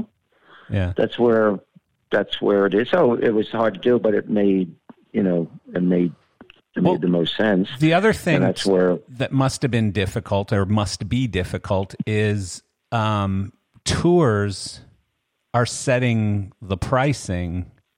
Do they control your pricing in a sense? And I'm not trying to get you to give away any trade secrets or anything, but if tours are going out and X Light is renting for $200 a week, and therefore they can only pay you $170 or $160 or whatever. Are you okay with that, or are you saying no, hard line? My price is $225, or are you always working with people on those types of things?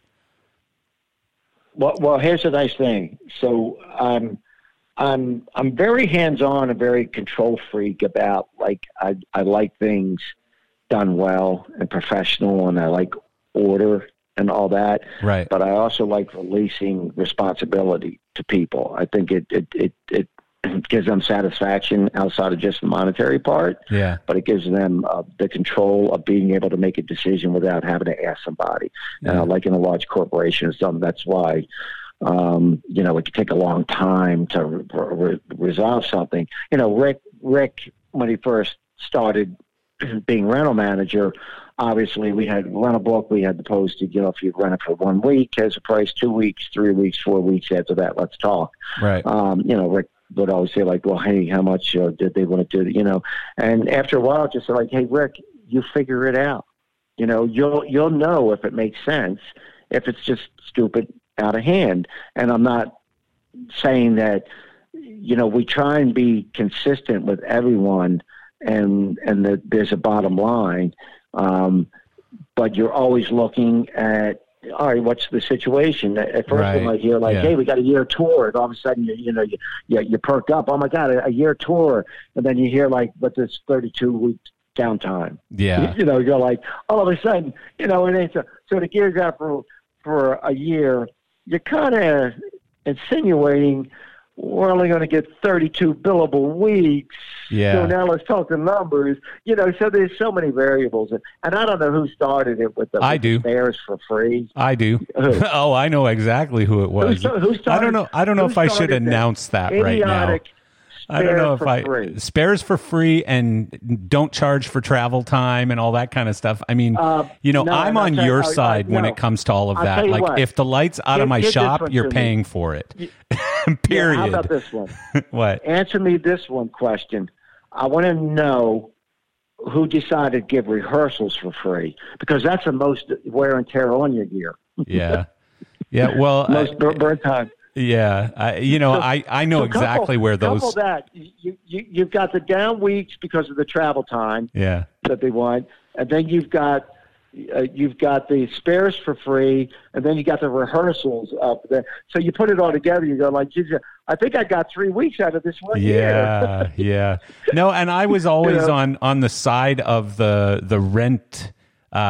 You basically in that situation, because it's like, if the light's out of my shop, I can't rent it to anyone else. I need to be paid for it. So, even if it's a slight discount for off weeks or whatever, but there has to be a payment for the weeks that it's sitting in your trucks because it's not in my shop. I can't rent it.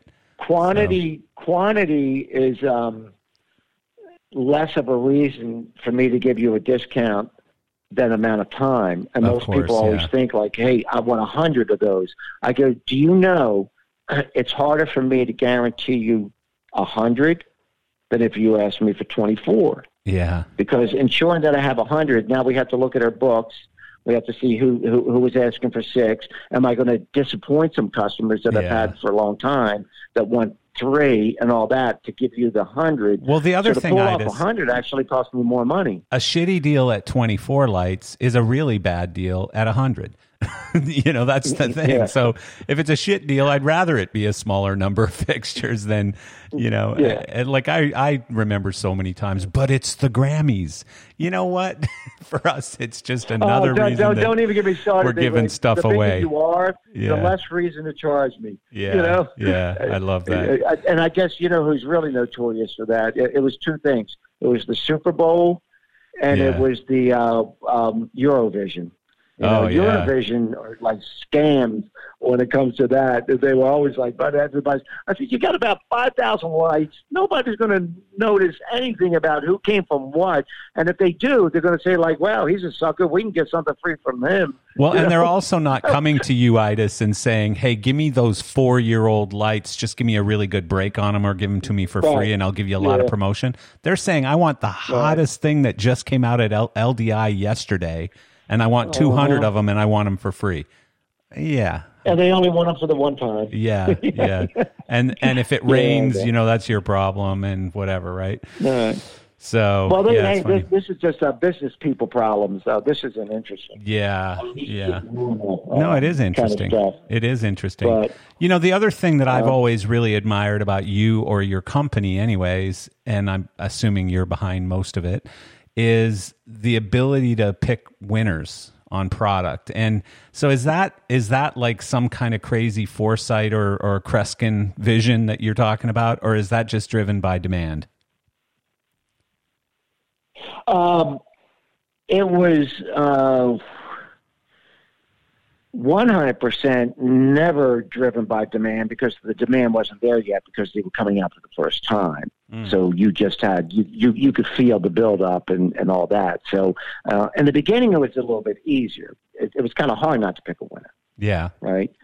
And then you got in a little bit, and then you could say yes or no. But look, I've always, there's never just one thought until now. And that's why I say business changes. The industry changes. Yeah. So the way you do business is naturally going to evolve over time.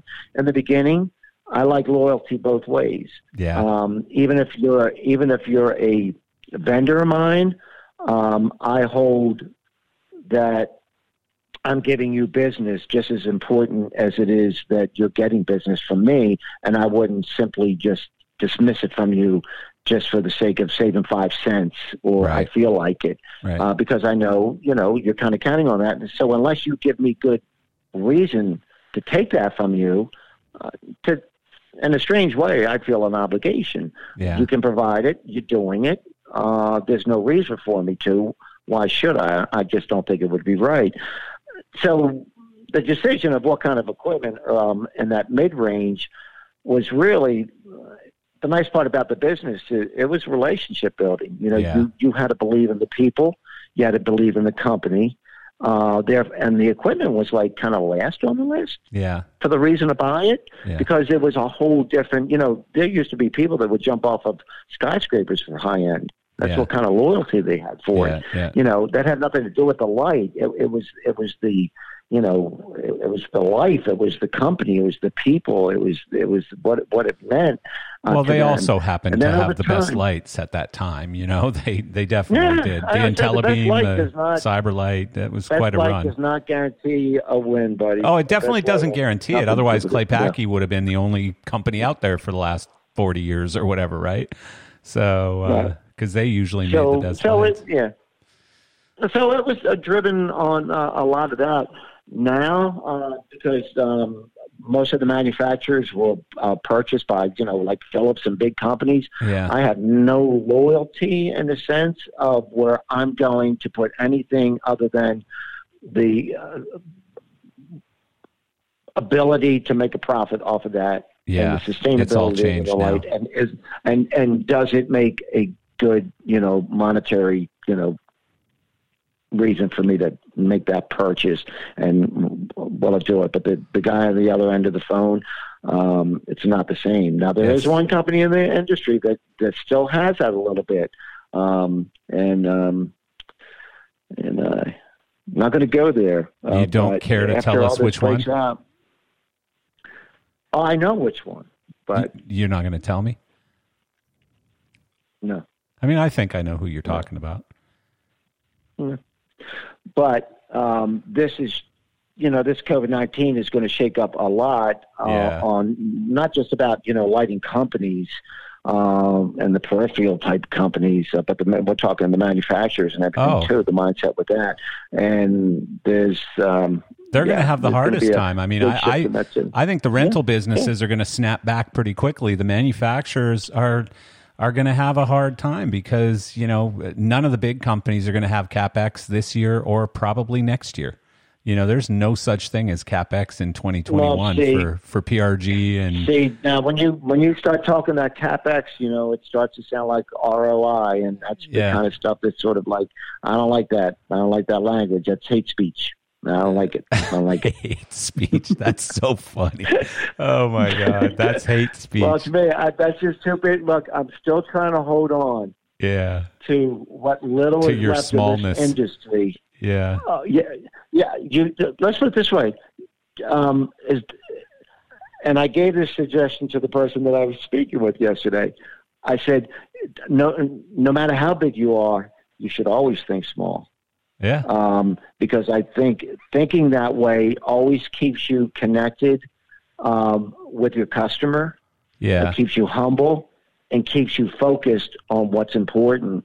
And that will pay, Well, and it's a lot more than just with, a pitch on an ad or on a brochure or something. Like I know there's one really large company out there that has, sort of a small enough to care slogan.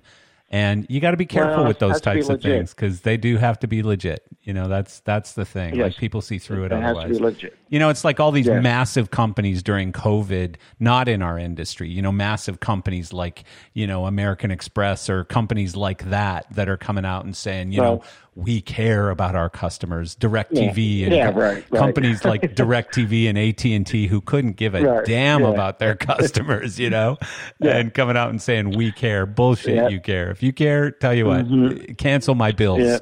Get rid of my bills if you care. Show me you care. How are you going to show me? Well, but hey, I can't forget to share this funny story that you might not even remember, but it was Light Fair in New York. And this guy named Mark Etkovich, and I don't know if you still know Mark Etkovich or if you remember him, but I had You're probably talking about when me and Gurman, Yes, I am. I am. So we had this little LED booth at Light Fair, and I had this guy named Mark Etkovich, who's a Canadian guy who is now actually the Acclaim importer, I think, for Canada. And let's not leave out the golfer. The golfer? What are you talking about? He's a good golfer. Oh yeah, he is a very good golfer. So you do remember remember Mark Etkovich. Yeah, I mean absolutely. How can you forget him? Yeah. You can't forget him. He looks like the guy from Mad Magazine. What was that guy's name? The animated guy from Mad Magazine. I wasn't going to go there. Yeah, no, he looks exactly like him, and he knows he does. Yeah, but okay, that's cool. So I don't remember if texting was around yet, but you called me and said, hey, I'm going to come and I'm going to do something really stupid, but you don't know me, okay? Pretend you don't know me. Mm-hmm. So you came into my booth. Mark never met me. Yeah, he didn't know you from friggin' anybody. Yeah, me and Mike Gurman came in your booth. Yeah, and you guys were acting like husband and husband when you came in the booth, and you were like, I don't remember exactly what you asked for, but you were asking for like white satin sheets or something in an LED lighting booth. And then Mike was getting like he was really getting out there. You introduced yourself as a funny name too, and he was like, he's going, can you believe that guy's name? Can you believe his name? Like it was like Mike Hunt or something, I don't remember what it was. But you guys were at a dinner. Yeah. And I wanted to close it with us accidentally walking in there, and I was going to make a scene. Yeah. And Mike had to back out of it, which I'm still, to this day, I still tell him how thoroughly disappointed I am. Yeah, you screwed up a good moment. Are the biggest team with pranksters on earth. And he backed out of that, and it was so set up. I'll tell you what, though, that thing in the booth, I was dying. Like, I couldn't even... I don't know how I held it together as long as I did, because he's going, can you believe that guy's name? Can you believe what that stupid idiot was asking me for? I mean, Jesus Christ. And I mean, you were way too close to a gay couple. I'll tell you that too. I mean, you had me fooled, and I know you. I was starting to think twice. I was going, really, Aidas? Do you know me, Marcel? Aidas, you could have shared this with me. I'm okay with it. It's all right. But that's what I love. What I like about the industry is you really get to know people long term. Yeah. And a lot of businesses, you don't. I mean, I'm still doing business with people. I still have an invoice from 1981 for a customer we still have. Jesus, an open invoice? He still hasn't paid you? No. It's and it actually says Wilmington Stage Lighting on it, right? Yeah, and it was for a couple sheets of Roscoe Lux gel. Yeah. And Butch Clark, and he's still a customer. And that's probably the last time you sold something, Aidas. Like Eric Loaders, and Noel, even though he hasn't called me ever since that moment. You just, there's so many, Richard Bellevue's, Craig Burrows, and who. Now you told me off air. You mentioned the golf thing with you. Yeah. And so, you mentioned my Tourette's. I did. Yes. That you thought I was busting on you. I did. Yeah, you were faking it. Well, I didn't think. I know for a fact at this point. At that time, I didn't know. Today, I know for sure that you were faking it on me. You were absolutely faking it. Oh, hell yes. Really? Hell yes. The timing was too damn perfect every time I was in my backswing, my friend. Well, Marcel, then you don't know too much about Tourette's, do you? I don't know anything about Tourette's, but I know a bit about Aidas. Then how can you make? then how can? Because I know you. That's the only thing I need to know. I look. I would own up to it, but it's too complex for you to understand. Yeah. But it just happened to pick on you. Oh, okay. And that's how it works. Yeah. Okay. You must have wiggled your ass a certain way. I think when that's you were what it was. Teeing up. It triggers, Jesus the internal Aidas. mechanism of Tourette's, Yeah. and it just has to go off exactly at your backswing. But I didn't know you liked me like that. Man. I didn't know you liked me like that. Yeah. Yeah. That's funny. Craig Burrows and I were playing golf locally here with actually my neighbor's son. Yeah. Who's Dylan, who actually was working down at Showcats for a little while. Right. But he was a lot younger. And anybody who plays golf with me, I'm a fast golfer. I just like speed, movement, and anything I do, right? Yeah. And I hate people on the phone on the golf course. Hate them. Now, Craig's in the golf cart about 50 yards in front of me to the left. And Dylan is all the way up by the green. And I'm in the fairway chomping at the bit to hit my 3-wood or 5-wood, whatever I had in my hand. And he's on the phone. And so I'm getting pissed off. They're like, you know what? We're playing golf. He's on the phone looking down. And I said, all right, screw it. I'm hitting it. I hit that ball, and I pulled it so far left. Craig Burrows should not be with us right now. Oh, my God. And I can only laugh about it because it didn't happen. But I swear to God, a foot to the left, and he would not be here. That's how hard I hit this. It broke the plexiglass of the golf cart. It made such a loud noise. It sounded like a bomb. Oh. I looked down the fairway. Dylan's mouth is down to the ground, mouthing, oh, my God. He realized what almost happened. Do you know Craig didn't even blink? He stayed so engaged on selling those 2 controllers. Yeah. He didn't pause. He was closing a deal. He was closing a deal, and I was like, I want that man working with me. Yeah, that's funny. I'm telling you, he did not even stutter. Yeah. And I was like, holy shit, I almost killed you. That's it was hilarious. A bomb. You could have felt the air from this golf ball move by your head, and so you funny. Didn't even flinch. Yeah. And I was like, were you like, oh, shit? Oops. Yeah, but I say, hey, do not stand in front of me on the phone on a golf course because I will take you out. Yeah, that's funny. Hey, Aidas, let me get serious for 5 minutes here. I got to get serious with you. Okay. I got to ask you a few questions now. This is where we have the serious moment in our podcast. Oh. Are you prepared for this? You haven't napped. Well. You haven't any food. Okay. Well, I snuck the rice pudding. Good for you. Good for you. Good for you. Okay, go ahead. What is the best piece of advice you have ever given or received?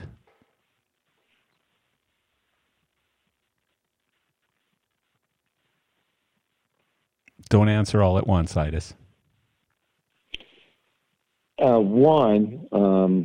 hate questions like this, but I'll do my best. Do your best. Best piece of advice I've ever given. Don't worry, be happy. Yeah. Is that what you give? That's your staff speech every morning? Here's the problem. I've given so much advice. Yeah. But, it really... well, the one that actually worked out, that'd be a good one. Yeah.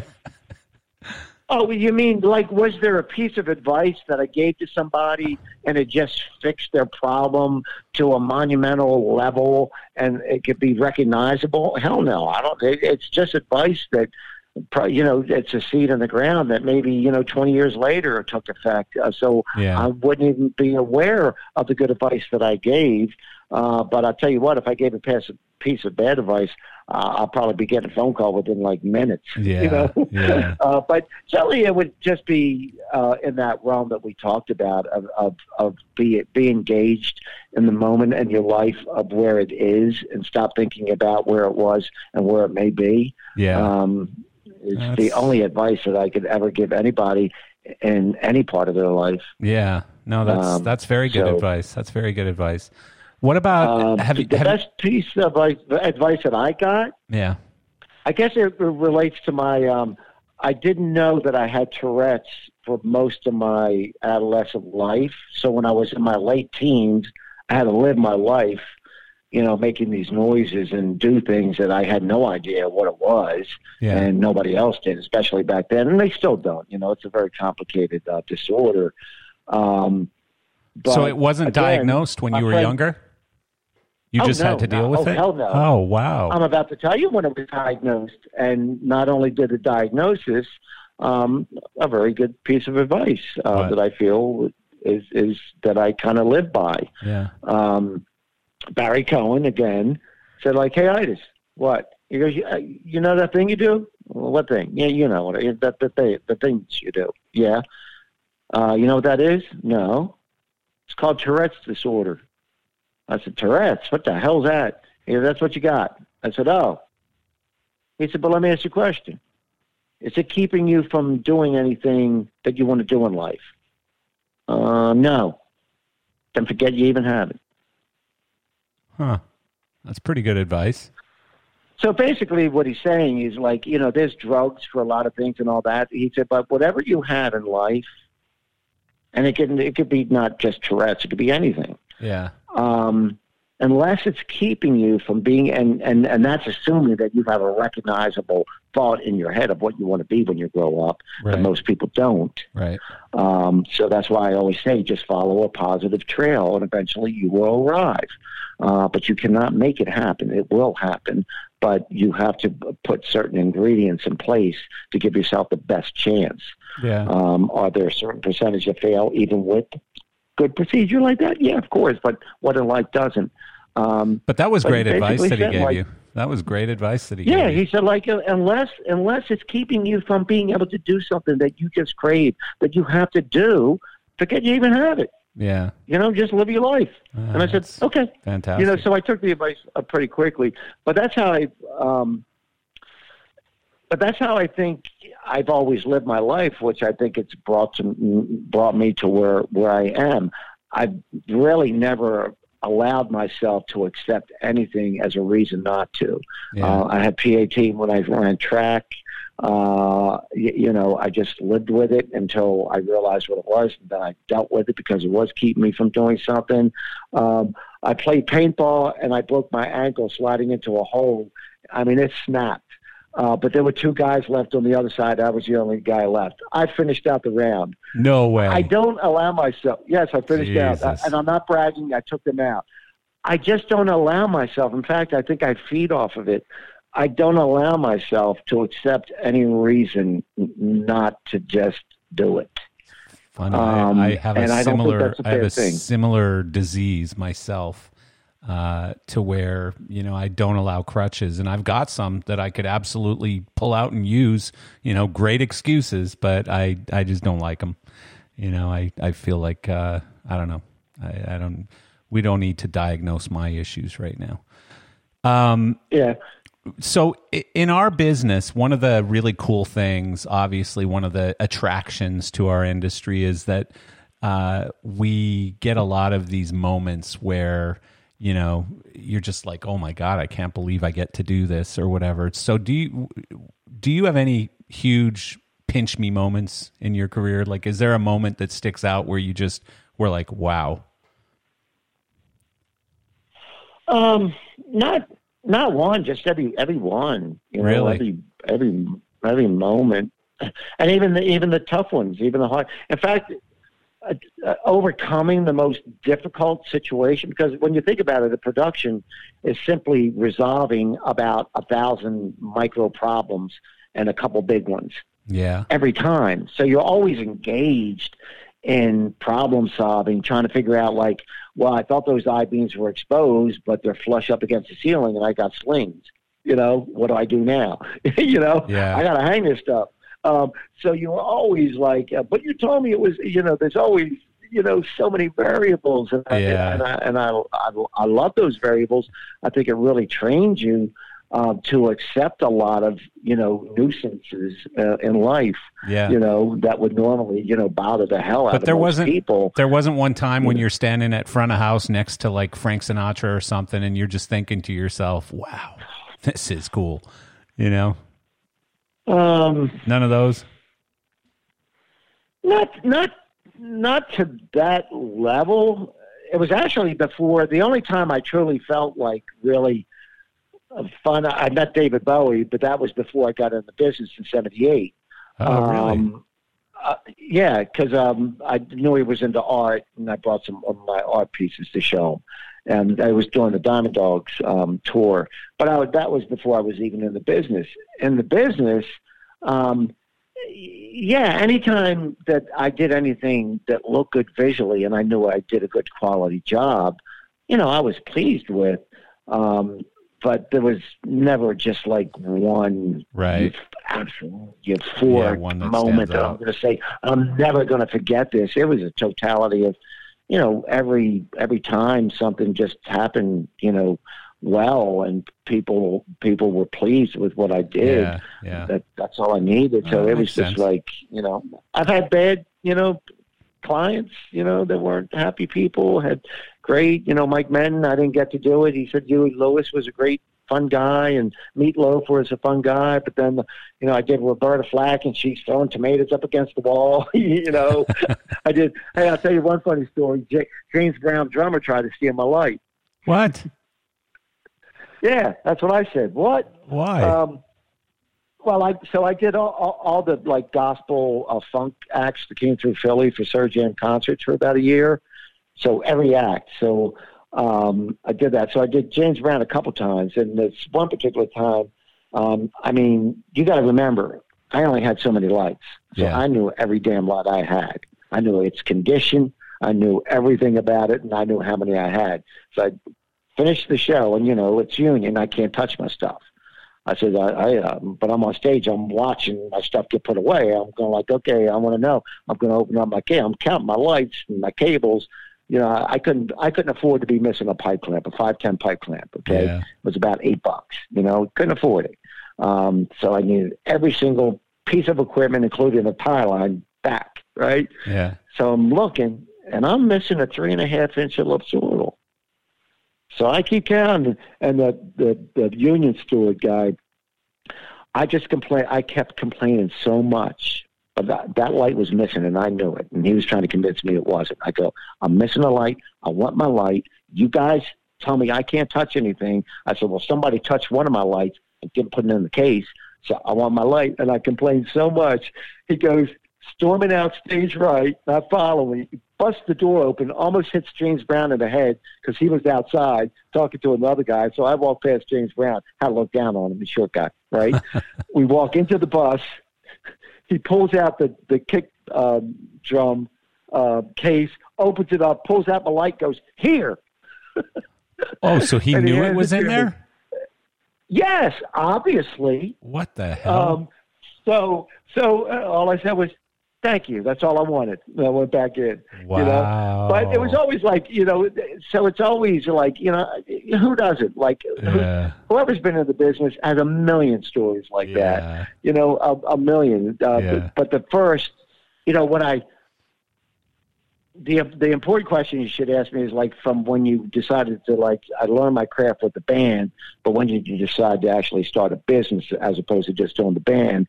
Is when the last gig I did with them was on a school bus just outside of Washington, D.C. Yeah. We load a school bus, and you know how hard that is. It's high. It's got a little door. Big community Leviathan, fiberglass speakers and lights and everything. Yeah. So it breaks down. It breaks down about 45 minutes out of Washington. So now we're waiting for a Ryder truck. Now a Ryder truck shows up. We unload it. We load the Ryder truck. Now we have to drive to Columbus, Ohio, which coincidentally back then had like the biggest rock stage clubs around. They weren't like little like 8x10s. They were like 40 by 50.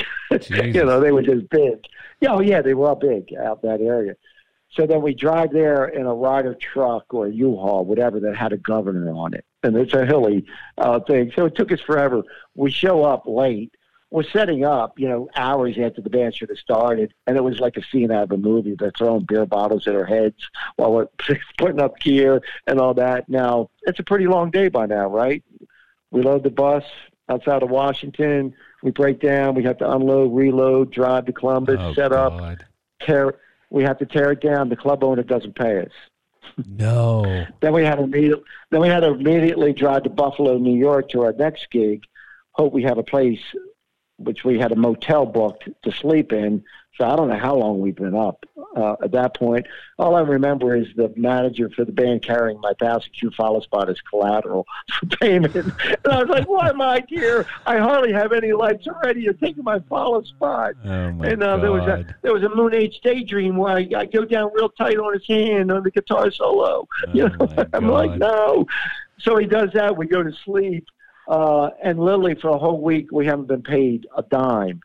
And we're literally starving. We haven't eaten. So me and Jim, we're walking up and down the street looking into like little restaurants that might have crackers on the table, that they put out the ketchup and salt, pepper crackers. And I'm not making this up.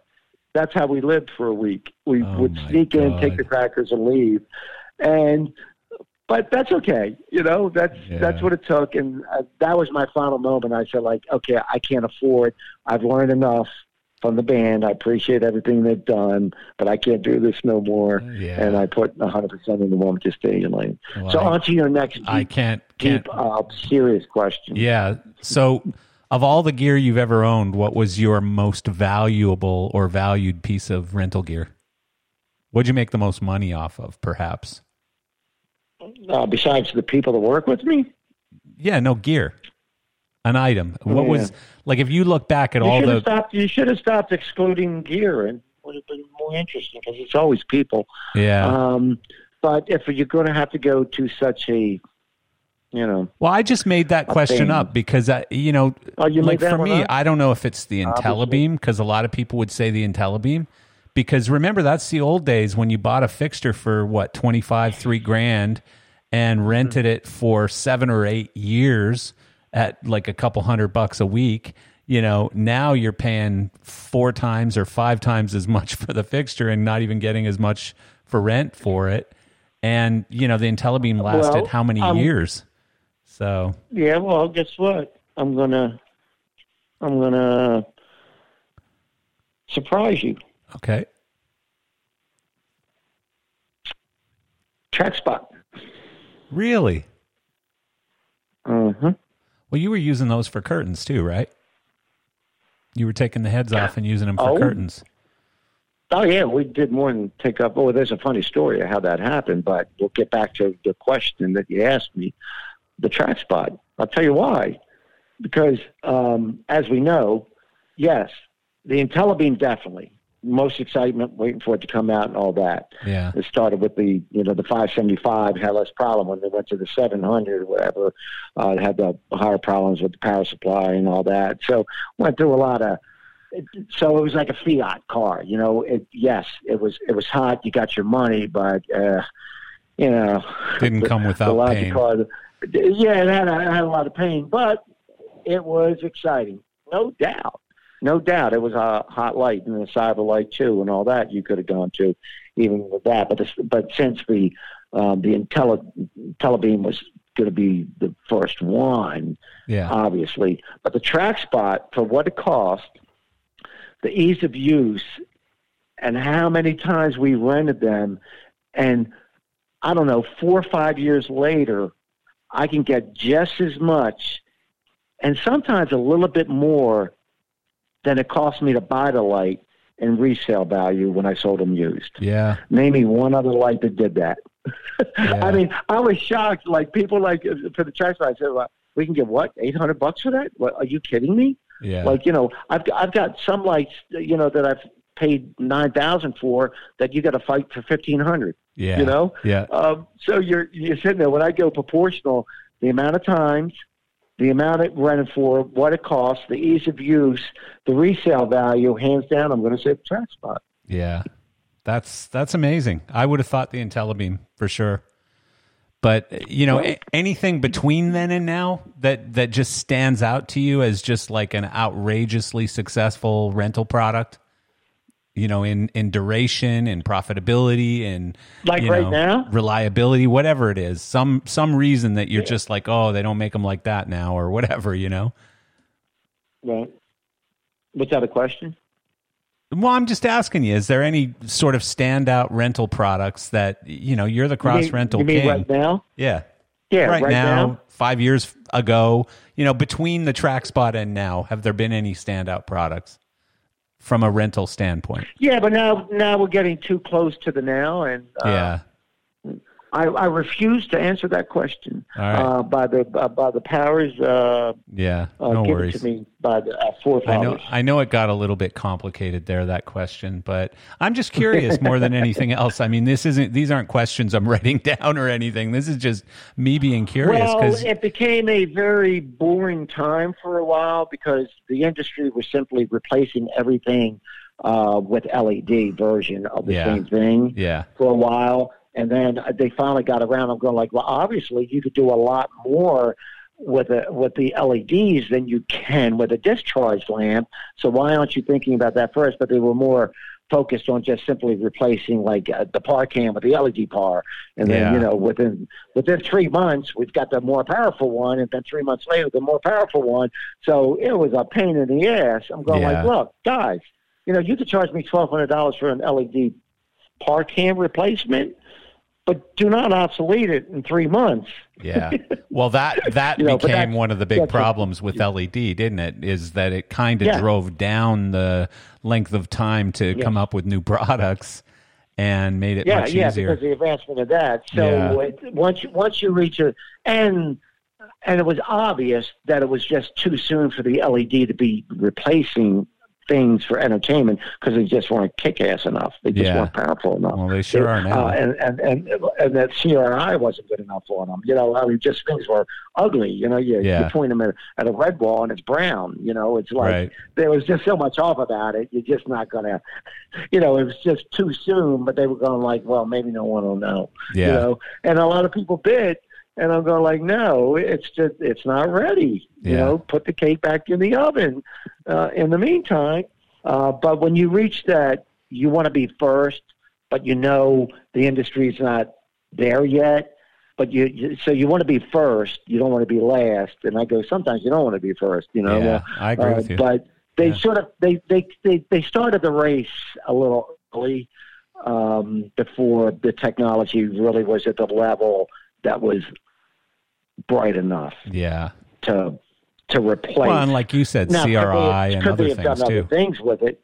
Yeah, but they could have done other things with it outside of trying to replace, you know, a moving head. They could have just simply made the products that were relevant that you can do with an LED that you couldn't do with something else in the meantime. And then when they get up to the appropriate power, then you can say like, hey, this will save. But eventually, just like the Source 4, you know, they sold thousands and thousands of those based on just the power savings and the electrical difference of most big theaters, right? That's how they went about the presentation was you're going to save this much money because you only need this wattage light bulb. And then it took them a couple of years to start saying like, hey, a bigger light bulb. And then it was back to the equivalent of the EHG, FEL, 5, 750, 1000. So they did the same thing. There goes your money savings. You know, same with the LEDs. You know, the LEDs are going to be pulling just as much power as the discharge lamps, you know, and hot and everything and heavy. So it's going to be right back to where it was in order to get the power.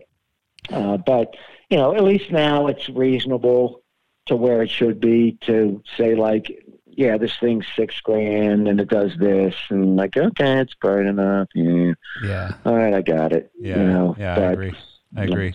They both have pros and cons. Let me ask you, Aidas, do you and I'm positive I know the answer, but do you get involved in any kind of charity or coaching or mentoring or giving back in some way to the industry? Is there anything that you or Mainlight does? Well, let's put it this way. Whenever we see someone in need and we can help, we do in whatever way we can, when we can, whether it's helping in another company, that has a problem, that has a need, that needs to be loaned something as opposed to having to pay for something.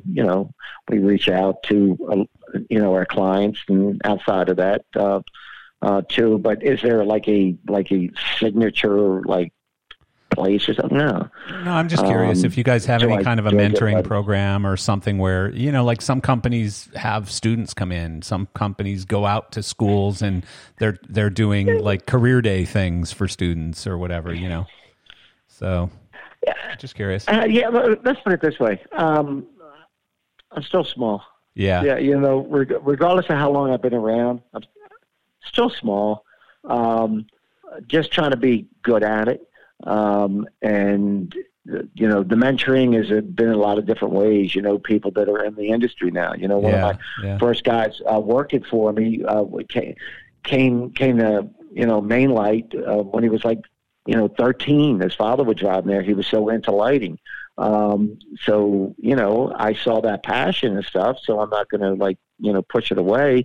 And now he does design work, and he's wonderfully happy in the industry and very gifted, and did his whole transition. So when you say mentoring, sometimes you're mentoring, you don't even know it. No, of course. You're just simply just seeing what someone's into, and you kind of go okay. But but you've always been a generous. You've always been a generous and giving guy, and a guy who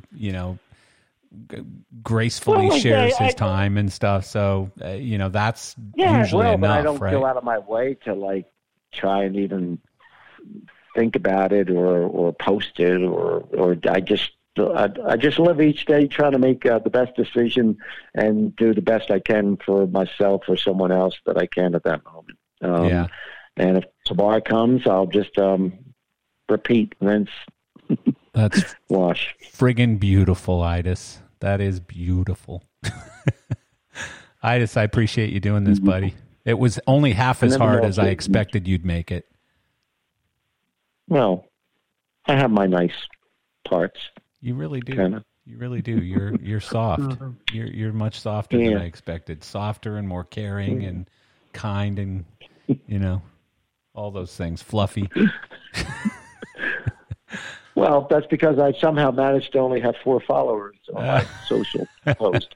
But guess what? One thing I'm a firm believer in, no matter how many, ones and zeros you have in your computer, it doesn't equate to legitimate X's and O's. There you have it. A note of brilliance to end the podcast with, Aidas. Yes, so don't worry about how many. Thank you, Aidas. It's time for your nap, buddy. Okay. Thank you very much. Thank you, my friend. Have a good day. You too.